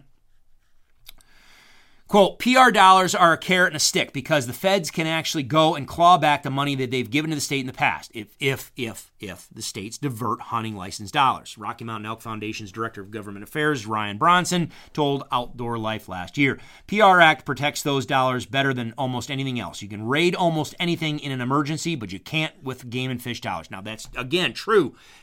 It's not that I have a fundamental disagreement with some of this stuff. The problem I have is the selective outrage and the purposeful giving the sportsman community just enough information for you to do exactly what these biased organizations want you to do. An attempt to pander to gun owners. Quote, okay. Without excise taxes on guns and ammo, here we go. Without excise taxes on guns and ammo, funding state wildlife agencies would require taxing all Americans, not just gun owners. Curiously, Clyde's bill also seeks to eliminate similar excise taxes on archery gear. And I agree, curious, fishing tackle and boating equipment. John Gale, suspects Clyde is attempting to eliminate excise tax on all sporting goods while leveraging the Second Amendment to garner public support. Quote, because Congress has been working through deals on some other type of modest gun legislation, Clyde's trying to shoehorn in on it by attempting to make this bill about Second Amendment, end quote, says Gale. Let's go back and read that carefully again.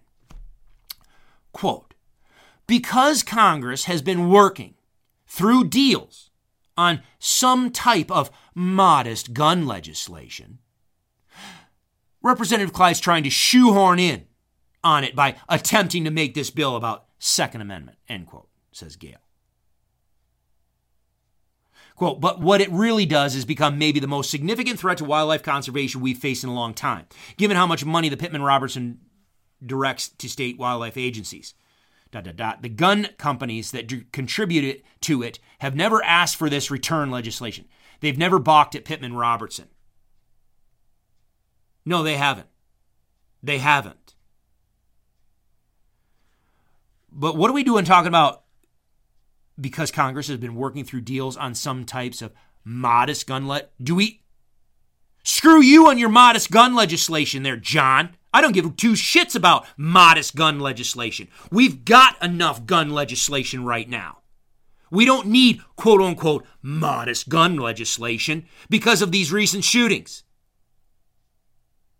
Sorry, as a sportsman's organization, I don't like the fact that we have sportsmen's organizations going out there and be like, we're fine with it. That's the problem. That's the problem. And let me just start wrapping this up because this is my issue. This is absolutely my issue. We have so many of the what have I said in the past? There are two types of people in this world. There's two adages that I use all the time. There's two types of people in this world. Those that just wish to be left alone and those that refuse to. And the other one is the world is run by those who show up. Well, guess what? In the sphere of public influence on social media, who has been showing up regarding this discussion? It's all the more left-leaning, the left progressive the progressive left ideology influencing the articles you read, the social media posts that you see, and that are generally driving much of the podcast discussions that you hear. Can I ask a simple frickin' question? Why in the world did we not get a single damn frickin' action alert regarding Representative What's His frickin' nut about the 1,000% increase on firearms and magazines that are more than 10,000? 10,000. I want a 10,000 round magazine. Woo-hoo! 10 round magazines. I didn't see an action alert. Did you? I went to howl.org. I don't see a damn freaking thing in there talking about how we need to rally as sportsmen. Again, to protect. I don't give a shit whether you like freaking AR-15s or 10 or 15-round magazines or drum magazines or not. I don't give a shit whether you do or not. But if you're sitting here going to tell me that we need to rally against this stupid dumbass Republican that wants to gut Pittman Robertson Act funds, well then where's the freaking outrage about the dumbass Democrat that wants to, what? Increase it by 1,000%? What did I read in the beginning? What is an excise tax for? It's to provide specific buy-in on a particular activity or to disincentivize the activity. A $500 gun goes to what, $5,000? Is that right? Is that right? Is my math right? The point behind the Democrat putting together the assault weapons ban, not ban, assault weapons tax. The whole point, if you go down through and read what they say, the whole point is to price guns and those type of magazines out of the ability for the average American to be able to afford them. We're not coming after your Second Amendment. No, you can own it, but you're going to you're going to pay for it. We're going to make it only so that the all uber rich can afford it. The average Joe Schmedley, the average citizen, nope, you're not going to be able to afford it. So guess what? You don't get one. That's the whole point behind that Democrat legislation. And listen, I don't care about Democrat and Republican in this case. All I'm caring about is the disproportionate outrage, selective outrage that you, the sportsmen, are supposed to be whipped up in. You ignore the Democrat, ignore the 1,000% tax increase. It's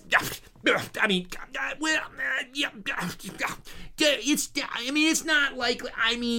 It's still, it's not likely to pass, and just don't worry about that. The fact is, there's a hell of a lot of sports, quote unquote, sportsmen's groups out there. And quite honestly, sportsman/conservation groups out there that literally give zero shits whether or not the average American has the ability to own a semi-automatic weapon. The average American has the ability to own a high-capacity magazine. They don't give a shit. And quite honestly, there are some that are absolutely hostile to it. And there are some organizations and groups of people that are highly influential people in the hunting and fishing world and podcast world and television world that quite honestly are hostile to it, that are doing some incredibly great things. They are sportsmen. This is where I disagreed. Okay, so there was a website back in the day, that was highlighting the quote-unquote green decoys. And it highlighted folks like Backcountry Hunters and Anglers, Theodore Roosevelt Conservation Partnership, National Wildlife Federation, others that literally lean very, very far left on the environmental conservation standpoint and have been let's just put it that way. And the website, it was put together by some right-wing leaning folks, was making the argument these people are not sportsmen, they are just environmentalists in camo. Well, the problem is they are sportsmen. Okay? Many of these people, in fact, do buy hunting and fishing licenses every year. They travel and they spend a gob of money hunting and fishing every year. They just have a completely different value set. And that value set is not, in some cases, in line with a large percentage of the Second Amendment community. They are just fine. If you wanted a semi-automatic shotgun, like a Benelli, okay, you're fine. If you want a no, just end it there. If you want a semi-automatic shotgun for your hunting, okay, that's fine. And if you want a semi-automatic 22, okay, that's completely fine. But if we start getting into, do we really need an AR for hunting? We really don't. And so, no, we're not going to support AR type platforms. And do you really need a 30-round magazine to go hunting? You really don't. So we're not going to support any any legislation that preserves the right of the American citizen to be able to actually have a firearm that could actually be used for the actual and purpose of what the Second Amendment was originally intended for. I'm so disgusted. I'm so sick of the selective righteous indignation. If you want to sit there and tell me that I've got to rally against this Republican representative because of this egregious attack on Pittman Robertson, without them actually, meanwhile, remembering, if you get into the meat and potatoes of it, number one, a bunch of the people after that letter have already pulled their support of that bill. And number two, it's initially, right off the get-go, the people that are on the ground with boots in Washington that are talking to these people already said it's highly unlikely that Representative Clyde's bill would actually pass. Just like they would say, well, the Democratic, the Assault Weapons Act tax increase, well, that's unlikely to pass. It's a typical progressive ideology. I will accentuate my enemy. I will completely just diminish any. Don't worry about my side of the. No. You don't have to worry about that. But that guy. That guy. Rally, rattle the sabers, grab the pitchforks and torches, and let's go. Shut the frickin' hell up. If you want to couch this as being bad, Representative Clyde's bill as being bad for Pittman Robertson, okay, which I agree, I don't like the bill, then we better ought to have a discussion of why the Democrat bill would also be bad for Pittman Robertson. Because, again, it's not just hunting equipment, it's not just fishing equipment that's going in Pittman Robertson, is it? It's shooting sports money, guns, ammunition. The more ammunition people blow through, the more money goes into Pittman Robertson, right? And the more guns that people buy, the more money goes into Pittman Robertson, right? And what guns are driving the sale, what sale of what guns has driven the exponential increase in Pittman Robertson monies over the past 10 years? It ain't your mom and dad's pump shotgun. It ain't your grandfather's side-by-side or over and under. It ain't a Rapala, a rattle trap. It's freaking AR-style guns. It's semi-automatic pistols. It's ammunition. And quite honestly, you ought to be, if you seriously care about Pittman Robertson Act dollars, you ought to have just launched your silly shit against that Democrat immediately. And then you would never have had to have Representative Clyde put together his. Because you should, if you truly care about Pittman and Robertson Act funds, and you want to see the continued increase, $1 billion, $1.5 billion, maybe $2 billion in the future. That's going to be coming from shooting sports, not your hunting and fishing. Now, our three programs aside, which we would hope that we would do, and efforts like the Meat Eater and other people that are really out there just drumming up support for hunting and fishing on the landscape from the traditional non-consumptive user. You ought to be absolutely out there hammering that we need to put more semi-automatic weapons in the hands of the average citizen. Because if you look at the statistics, what is actually happening as far as the shooting, these mass, quote-unquote, mass shootings? It isn't the average sportsman. It isn't the average gun owner. It is less than 1%. If you want Pittman Robertson Act, you ought to be telling everybody you need to have a 30-round magazine. Why? Because typically when you put that 30-round magazine in the hands of a recreational shooter at the shooting range, what do? You frickin' blow through ammo. Pop, pop, pop, pop, pop, pop, pop, pop, pop, and you just burn through ammo. What does that mean? They got to go buy more ammo. What does that mean? Oh, I don't know. That means there's more money going into Pittman Robertson. So which one is it? Which one gives you the most, what one butt hurts you the most? Is it an attack on the Pittman Robertson funds?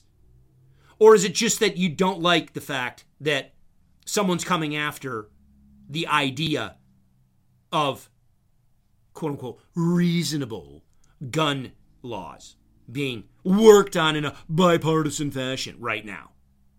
Or an increase of 1,000%, pricing most of these guns, that most of the guns and ammo that are driving the increase in Pittman Robertson, you want to price them out of the hands of the average person, which means what? It would shut down the growth of Pittman Robertson funds.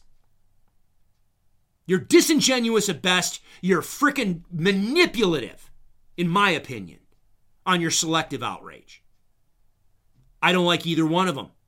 I think they're both bad bills. So how about you tell us to rally against both of them rather than just one?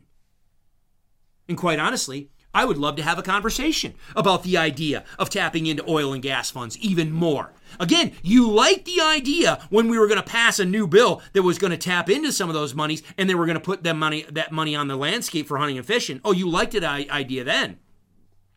Well, let's talk about offshore oil and gas exploration. But while we're at it, how about we have an honest discussion about energy development on our federal lands, in public lands, if you will, in the United States, or private lands for that matter? How about we talk about energy independence in this United States and the way we develop our energy in this United States on our, I don't care whether it's federal lands or private.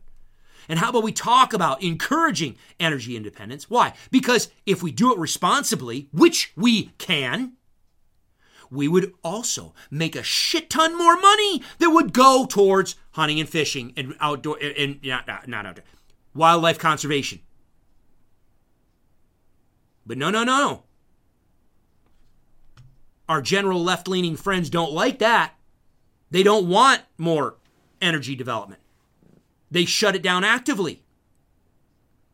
And our friends on that side of the spectrum don't even near want to talk about having any sort of exorbitant taxes like they have on oil and gas for renewable energy. Are you kidding me? No. We need to encourage those things, right? Not punish the evil that they are. Right? Bullshit. It just frustrates the shit out of me, and I cannot tell you how many.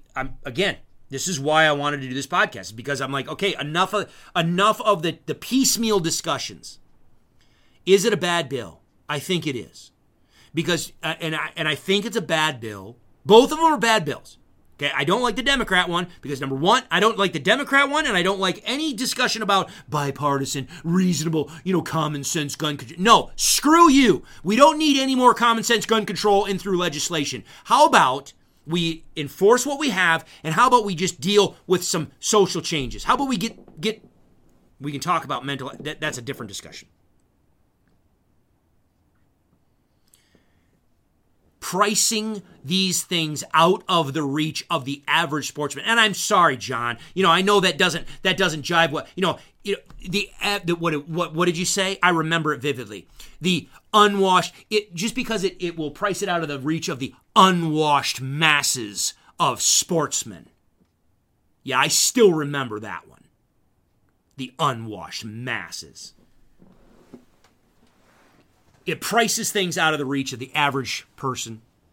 It's bullshit. It's going to negatively impact Pittman Robertson funds, and you know it. So rally against that one too, and call to action that one. And then we're going to talk about whether we need to talk about the bipartisan common sense gun control. I better see freaking sportsman shit railing against that shit. But if we're going to talk about Representative Clyde's bill, then let's have a conversation about it. Fairly, evenly.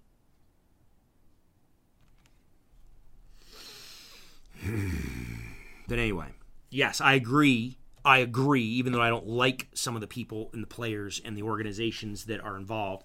I agree. Tying sports, hunting and fishing,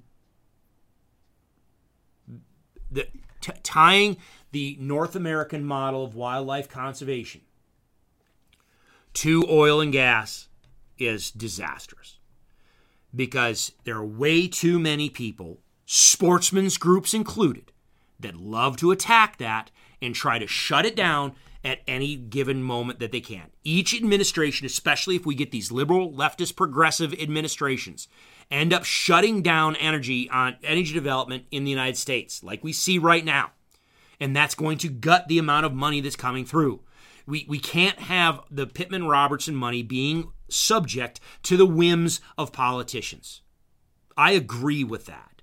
So even though I think if I wanted to play devil's advocate, seriously, if I want to play devil's advocate, I would say, all right, let's go ahead. Let's go ahead and tie North American model of wildlife conservation, that funding, the entire model. I don't care the entire model. Let's go ahead. Quite honestly, let's go ahead and tie it to energy development in the United States.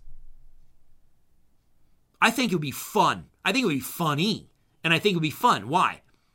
Oh, now let's see the environmentalist sportsmen's groups try to rail against and shut down reasonable energy development and initiatives to make this country energy independent.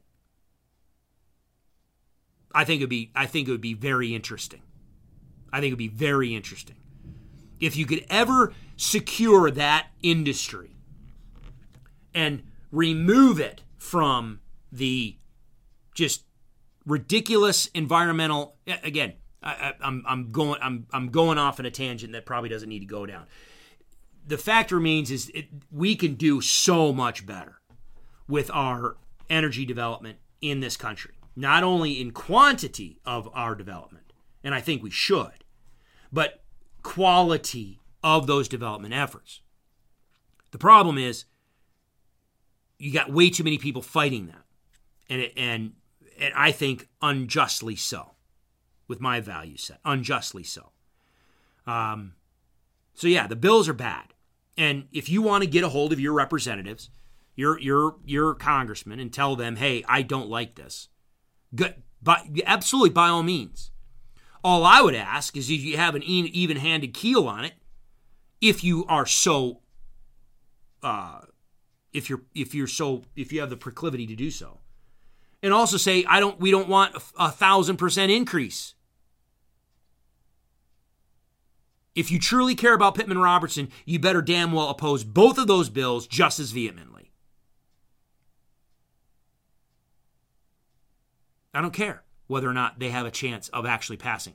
If you're going to rally sportsmen and say we have to attack a Republican and his dumbass idea, even though it doesn't have a chance in hell of probably passing, well then we better be called to rally to attack the dumbass Democrat and their dumbass bill, even though it doesn't have a chance in hell of passing. That's my issue. That's my issue with this whole thing. So, when you, again, and it's going to keep coming up. It's going to keep coming up. My criticism with what I'm seeing with sportsmen's advocacy these days is squarely in the wheelhouse of this disingenuous, disproportionate, purposeful manipulation of what information the sportsmen are given to purposefully induce the sportsman community to take a very specific action that generally leans hard in one direction. And rather than sportsman advocacy groups simply saying, here's an issue. Here's what this issue is. Here's what this issue is about. Here's why the issue came about. Here's why it might be bad. Here's the good side of it. Here's the bad side of it. Here's this analysis. A neutral. We need a frickin' neutral. I always go back. Sorry, real quick. in Colorado, one of the things that I always respected about Colorado, and I don't know if they still do it, but in Colorado, whenever there was the elections came up, especially if there's ballot initiatives or whatever, you get this little booklet in the mail. And that little booklet would have all of the things you're going to vote on. And you'd open up, and here's the issue. All right, this bill, or this policy, or whatever, this ballot initiative, or whatever. Here's the issue. Here's what this issue does. And then it would have a statement from those that support the issue. Here's why they support the issue. And then it would have a statement of those who oppose the issue, why they oppose it. And in that little pamphlet, in a couple paragraphs, you can say, okay, here's the issue. Okay, these people want it because of A, B, and C. Okay, all right, that sounds right. That sounds reasonable. And then you look over, these people oppose this issue because of X, Y, and Z. Oh, okay, yeah, okay, yeah, they make a good point too. And then, at the very minimum, you have a little bit more information. You say, okay, these guys support it for this, and I agree with this and this. And these guys, they don't support it because of this and this and this. Okay, well, I agree with that. And now you have information from which to weigh a decision. Do I vote yes? Do I vote no? That's just on the that's just like surface frog hair fine, initial surface level scratching level of you at least have something from which to make a decision. Rather than what I see today is, oh, the sky is falling on this. Go here, click here, send this robo freaking email to all these people and blah, blah, blah, blah, blah. And you have zero freaking actual information about what the issue is, who's running it, why they're running it, and what it actually had, what actually the consequence is, and really what the level of likelihood of that action is even going to see the light of day. Now, granted, a lot of these organizations, they make their money off of your sensationalism. They make the money off of getting you emotionally whipped up. That's how they drive their subscriptions. That's how they drive their traffic on their websites. The more emotional you are, the more likely you're going to go click, and you're going to see their advertisers. You're going to click fund. I'm going to send you money. I want you to, the more whipped up you are, the more your pocketbook opens up, and money gets thrown at these organizations and these entities to do whatever the hell they want with it.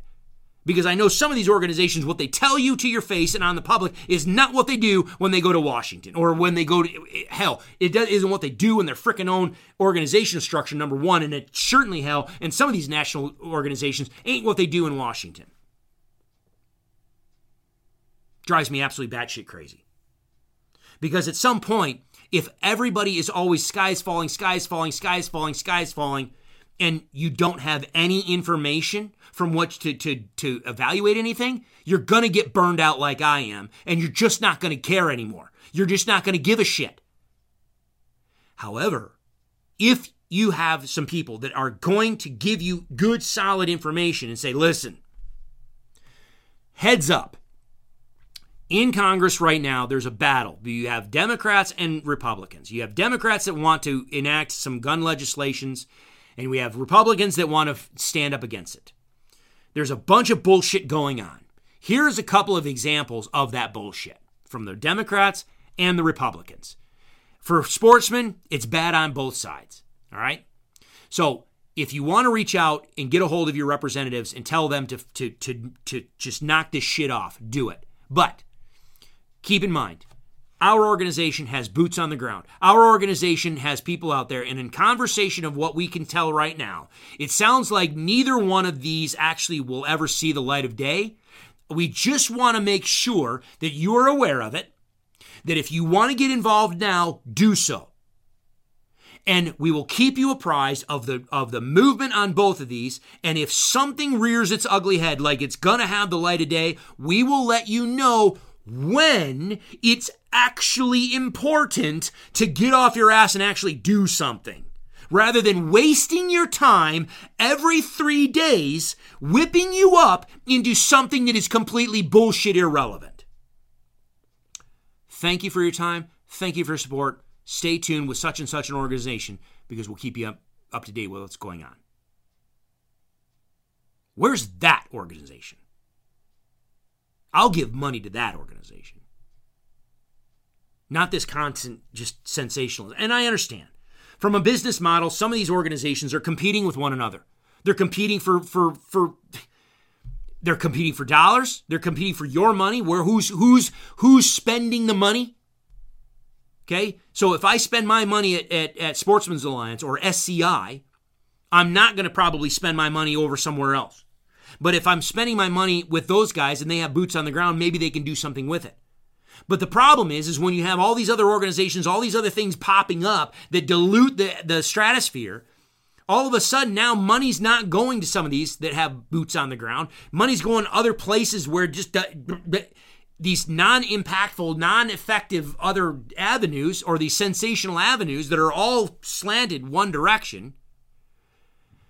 I understand. Now all of a sudden these actual organizations that have boots on the ground, that have actual relationships in Washington, that have the ability to pick up the phone, and that representative or that senator will actually pick up the phone and answer their phone call, they are diminished in what they can do and what they can affect. So of course, if some other groups are popping up and they're sensationalizing something and they're drawing the bandwidth, these other organizations have no choice but to do the same damn thing. And it pisses me off. I wish the general populace would just stop getting emotionally whipped up so easy and actually start looking critically at things. But I know that's just not who we are. The general public.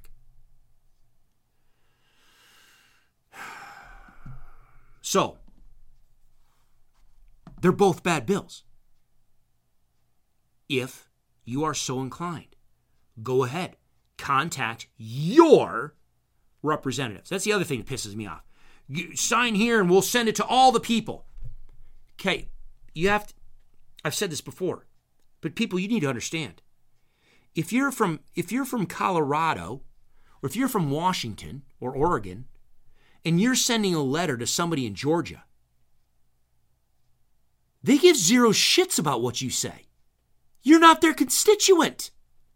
It's going to go into the round file right next to their desk. Or quite honestly, it's going to come in as an email, as a form letter, and it pops up on their computer as a form letter. And they're going to see another one and like, click, what? Delete. This one-click activism is highly ineffective for a lot of issues. And if you're not from that person's district, again, I've talked about it before. You're whipping yourself up into activism and action that's irrelevant. You're spending precious time, emotional and mental energy, and probably money on things that are not moving the needle. And you're going to get burned out on it. Trust me, I've been there. And quite honestly, you're wasting your effort. The big one is for you to call your representatives. Pick up the phone and call. Or if you're going to send an email, you send an organic email from you. Get a hold of, most of the time it's going to be a staffer. When you call your representative or your senators, it's going to be a staffer. It's either going to go to voicemail or it's going to go to a staffer. If it goes to voicemail, say, listen, I want to talk to somebody. This is who I am. This is where I live. I'm a direct constituent. I want to talk to somebody about this issue because I think it's bullshit. I think you're going down the wrong direction, and I want to have a better conversation with you to understand what's going on. Let them know you don't support it, and then tell them you want to have a conversation because now all of a sudden, oh shit, this guy's got some. Okay, well, hopefully you'll get a phone call back. Sometimes you're going to get a staffer that answer the phone.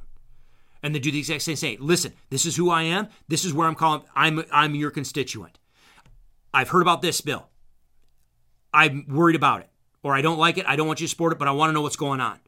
Have them engage with you. Some of the staffers are, honestly, some staffers are dumb as a box of rocks. And it pisses me off that they are. Every now and then, though, you're going to get some good staffers. They'll be like, all right, this is what's going on. This is why he's doing it. This is what we're doing. Okay, cool. Well, then I don't like this and I don't like that. And I want him to make sure he understands that this is what.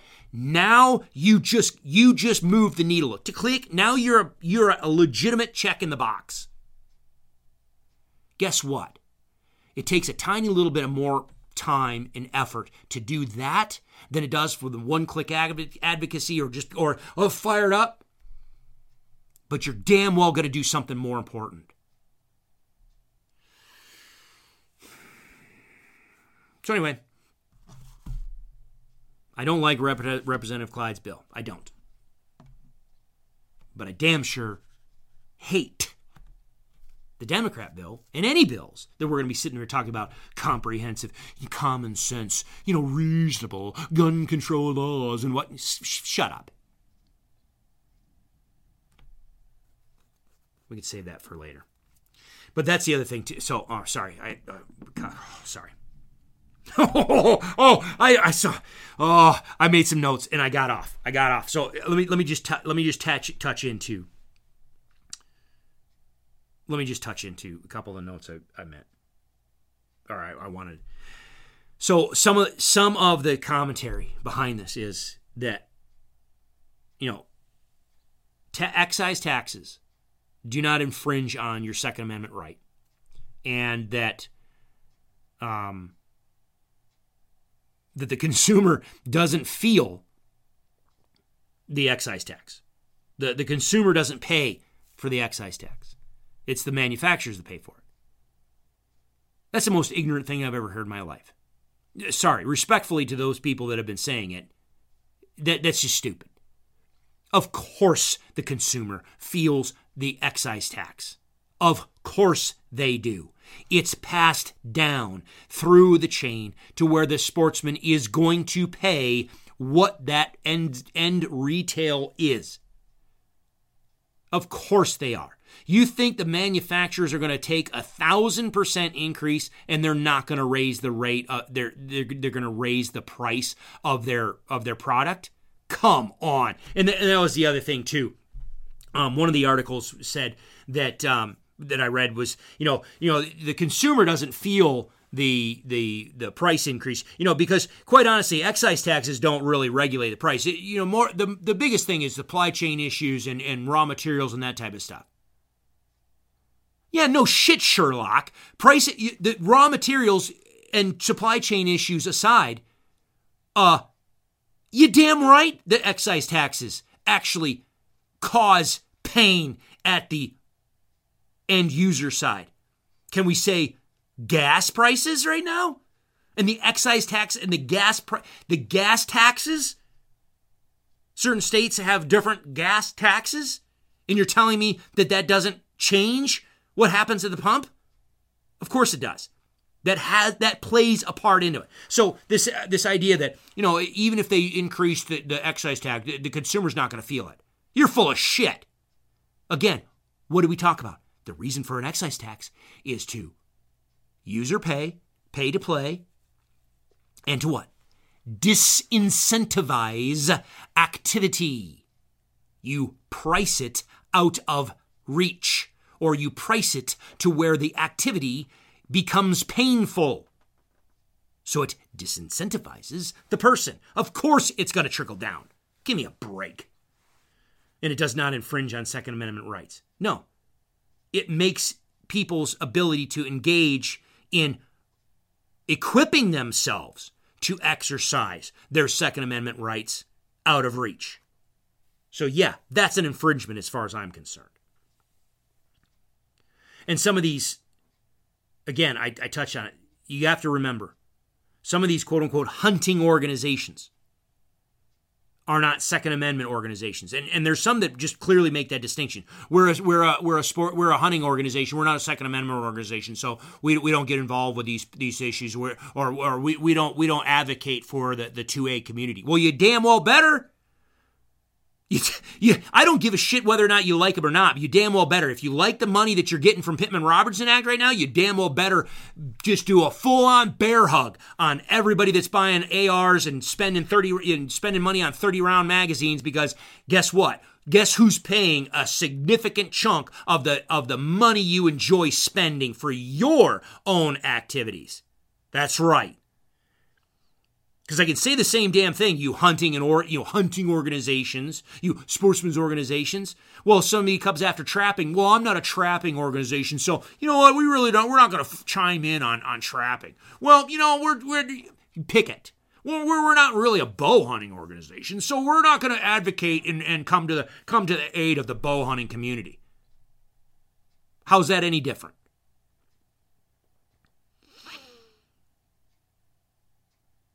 Yeah, and the fact that, and again, the other people are saying, well, the Second Amendment, legislation that affects Second Amendment type deals don't impact hunting, so we don't need to worry about it. And we again, I've said it. I'll say it one last time.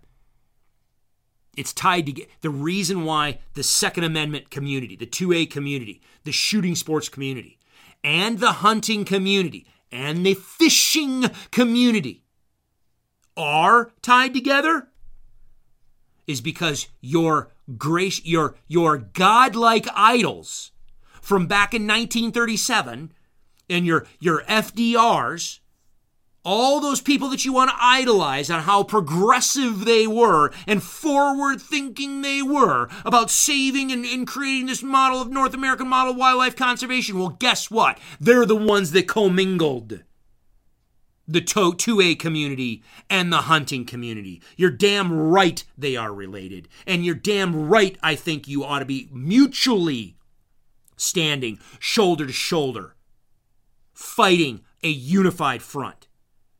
Because other than just philosophy be damned, how about the fact that PR funds right now are getting a hell of a kick, a hell of a benefit from the 2A community. You're damn right they're commingled. And if you want $1 billion, $1.5 billion being doled out to the states, especially in the face of decreasing hunting licenses in some cases, you better damn well embrace the 2A community. All right, that's enough. If you disagree, I'll tell you what, I don't care. If you disagree, you agree, let me know. Chime in. Till next time, talk soon. Be safe. Bye. All right, hold on. I just killed the recording. All right, I was getting stuff.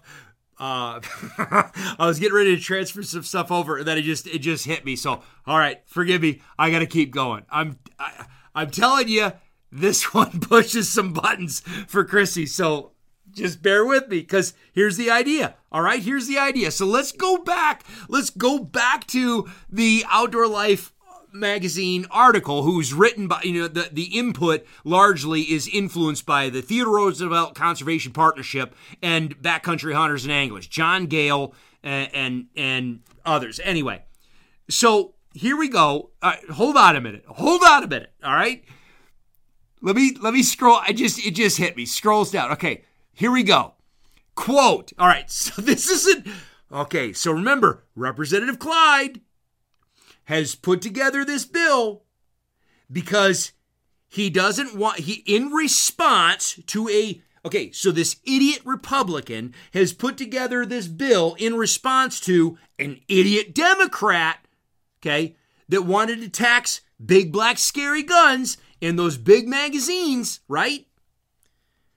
And then there's people that talk about the fact that, well, the 2A, the second, his bill is focused on Second Amendment rights, and that it's conflating Second Amendment rights and the exercise of Second Amendment rights with the sportsman, the PR, blah, blah, blah, the Pittman Robertson, all that type of stuff, right? And there's people that want to say that the 2A community and the sportsman community, those are non-related, right? Those are different things. This issue, the issue that he wants to address with his bill the issue doesn't affect hunting, right? And that they should be kept separate, right? Well, again, let's go back. Let's go back to that Outdoor Life article. Quote, the irony of this whole thing, to say it's unconstitutional to tax something that is a stated right in the Constitution, is that hunters asked for the Pittman-Robertson Act in the 1930s, and have loved it ever since, says Whit Forsberg, president and CEO of the Theodore Roosevelt Conservation Partnership. Forsberg knows that the excise taxes that have helped the shooting sports and hunting industries grow. Blah, blah, blah, blah, blah, blah, blah. Moving on. You're right. Hold on a minute. Hold on a minute. Yes, the people that wanted to put forth the Pittman-Robertson Act and the sportsman, if you want to call it a sportsman's act in 1930s, no, they were not looking at necessarily the quote-unquote 2A community, the 2A movement, if you will, you wanted to call it a movement. But guess what? It was commingled, and they are together in those funds. The irony of this whole thing, the unconstitutional to tax something that is a stated right in the Constitution. No. In 1930s, they were not taxing a constitutional right. They were taxing the privilege and the accoutrement around the privilege of going out and hunting and going out and fishing. That's what they were taxing. They were taxing consumptive use activities. They were not taxing. The intent was never to tax the 2A community, shooting sports per se. That community has grown since then. But the monies have been commingled. So I tell you what, if we really seriously, if these leftist progressive sportsman organizations want to seriously try to play and make the point of and commit to the idea of that these monies are, they're two separate issues. The 2A community is not related to the sportsman community, and that trying to target, whether you want to protect it or damage it or whatever, going after the 2A community is not related to the sportsman community, and we shouldn't punish the sportsman community by messing with the 2A community. I tell you what. Let's go back and take a look. No. Let me pause. No, I tell you what. I want to hear Backcountry Hunters and Anglers. I want to hear Theodore Roosevelt Conservation Partnership. I want to hear Howl.org. I want to hear all of the people that are calling to action that we need to rail against this dumbass, this idiot Republican, right? I want to hear you. I want to see this. How about we do this? Let us remove the money generated by the 2A community from the Pittman-Robertson Act collections, the Wildlife Restoration Fund. Remove it. If the 2A community is not really part, it's a separate issue from sportsmen's issues, then fine. Separate it. Let's take all the sales from Big Black Scary Guns, the 50 cals, and everything else that quote-unquote has nothing to do with sportsmen's issues, and all those 15, 20, 30 round magazines, drum magazines that have no real relevance or business in the sportsman world, right?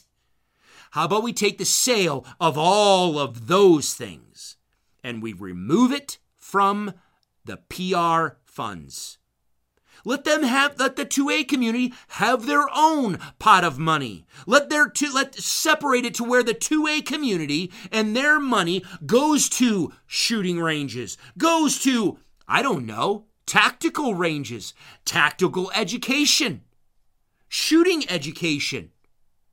Put it there that.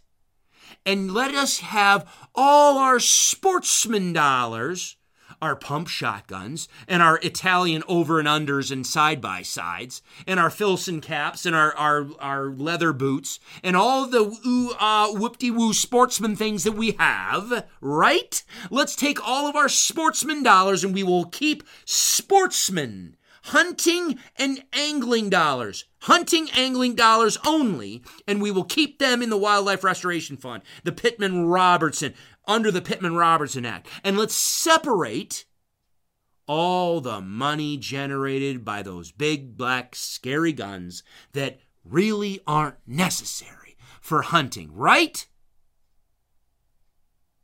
Because I think that would be a very interesting conversation. Why do I think that? Because I go back to the same article and I look at the graph. I look at the graph that says a rise in cash for conservation. A look at revenue Pittman-Robertson excise tax have generated in conservation funding since the act's inception. Funds have increased dramatically since 2000 with spikes, what? Typically coming near presidential elections. Let's go take a look at what the Pittman-Robertson funding was in 2000. $193.1 million. $193.1 million. Now hold the frickin' phone. No. Pause. Let's jump to 2010. 2010. The 2008 election. Go back and refresh my memory. Who was elected in 2008? What was their name? It doesn't matter. 2008. A little over $200 million in Pittman-Robertson funds. And then magically delicious, by 2010, it jumped to $472.7 million. And then the 2012 election, it dropped back to under $400 million. And then prior to the 2020 mark, it jumped up to nearly $800 million. And then it waffled. 2016 election, it dropped back down to about $700 million. And then in right before 2020, it dropped to about $602 million. And then suddenly, after 2020, remember what the articles and everybody was talking about in 2020? It was just shy of $1 billion. And then in 2021, it was $1.5 billion.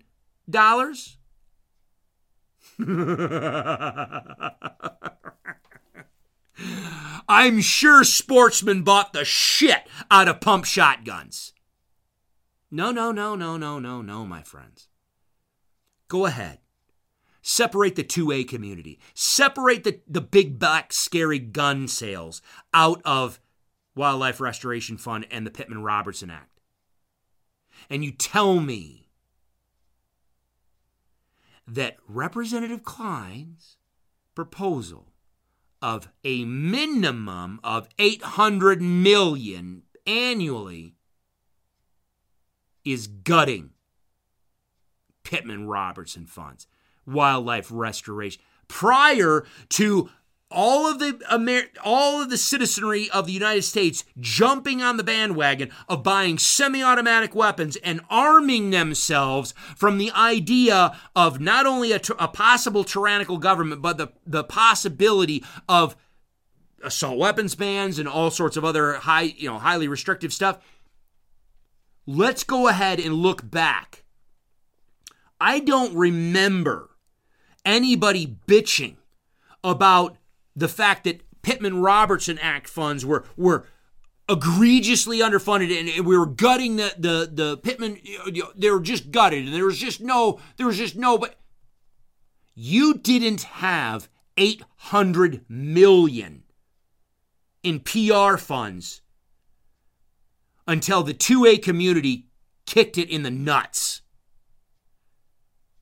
Prior to 2010, no. Go back. What did I just say?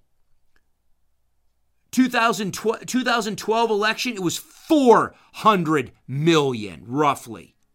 Half of what Representative Clyde is saying. I'm I'm not defending him. I'm not saying I like his bill, but don't sit there and tell me that you have this righteous indignation, this disgust of how he dare propose such a pittance. Well, what did John Gale say? Hold on a minute. Let me quote.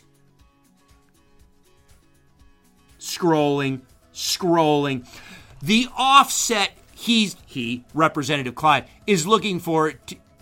quote, the offset he's looking to justify his bill with is a little bit laughable and naive, given that so many other existing funding mechanisms rely on offshore oil and gas revenue, says John Gale, Conservation Director of Backcountry and Arkansas. Blah, blah, blah. Okay, John, he just proposed $800 million annually. We didn't cross the $800 million threshold until very, very recently. And and the 2A community is what puts you over that mark. And you're going to laugh and call it laughable?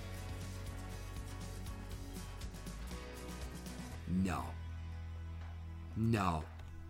If you guys think that the 2A community doesn't belong within the sportsman community, it is irrelevant to Pittman-Robertson Act funds, and this issue this is separate. The 2A issues are not sportsman issues, and we need to fine. I want to see your action alert. I want to see your membership campaign, your fundraiser for mobilization to argue that we remove the big black scary gun sales from the Wildlife Restoration Fund and the Pittman-Robertson Act and have that put in its own pot. And let us go back to what the original intent of the 1930s Pittman-Robertson Act was: to provide sportsmen, consumptive users, hunters, trappers, anglers, with a way to put back to the resource. Let's take sportsmen's dollars and keep them in PR funds in the Wildlife Restoration Fund, and let's go ahead and just remove the sale of those big black scary guns. And then let's talk then about how much money we have in the pot to play with. Now I'm done.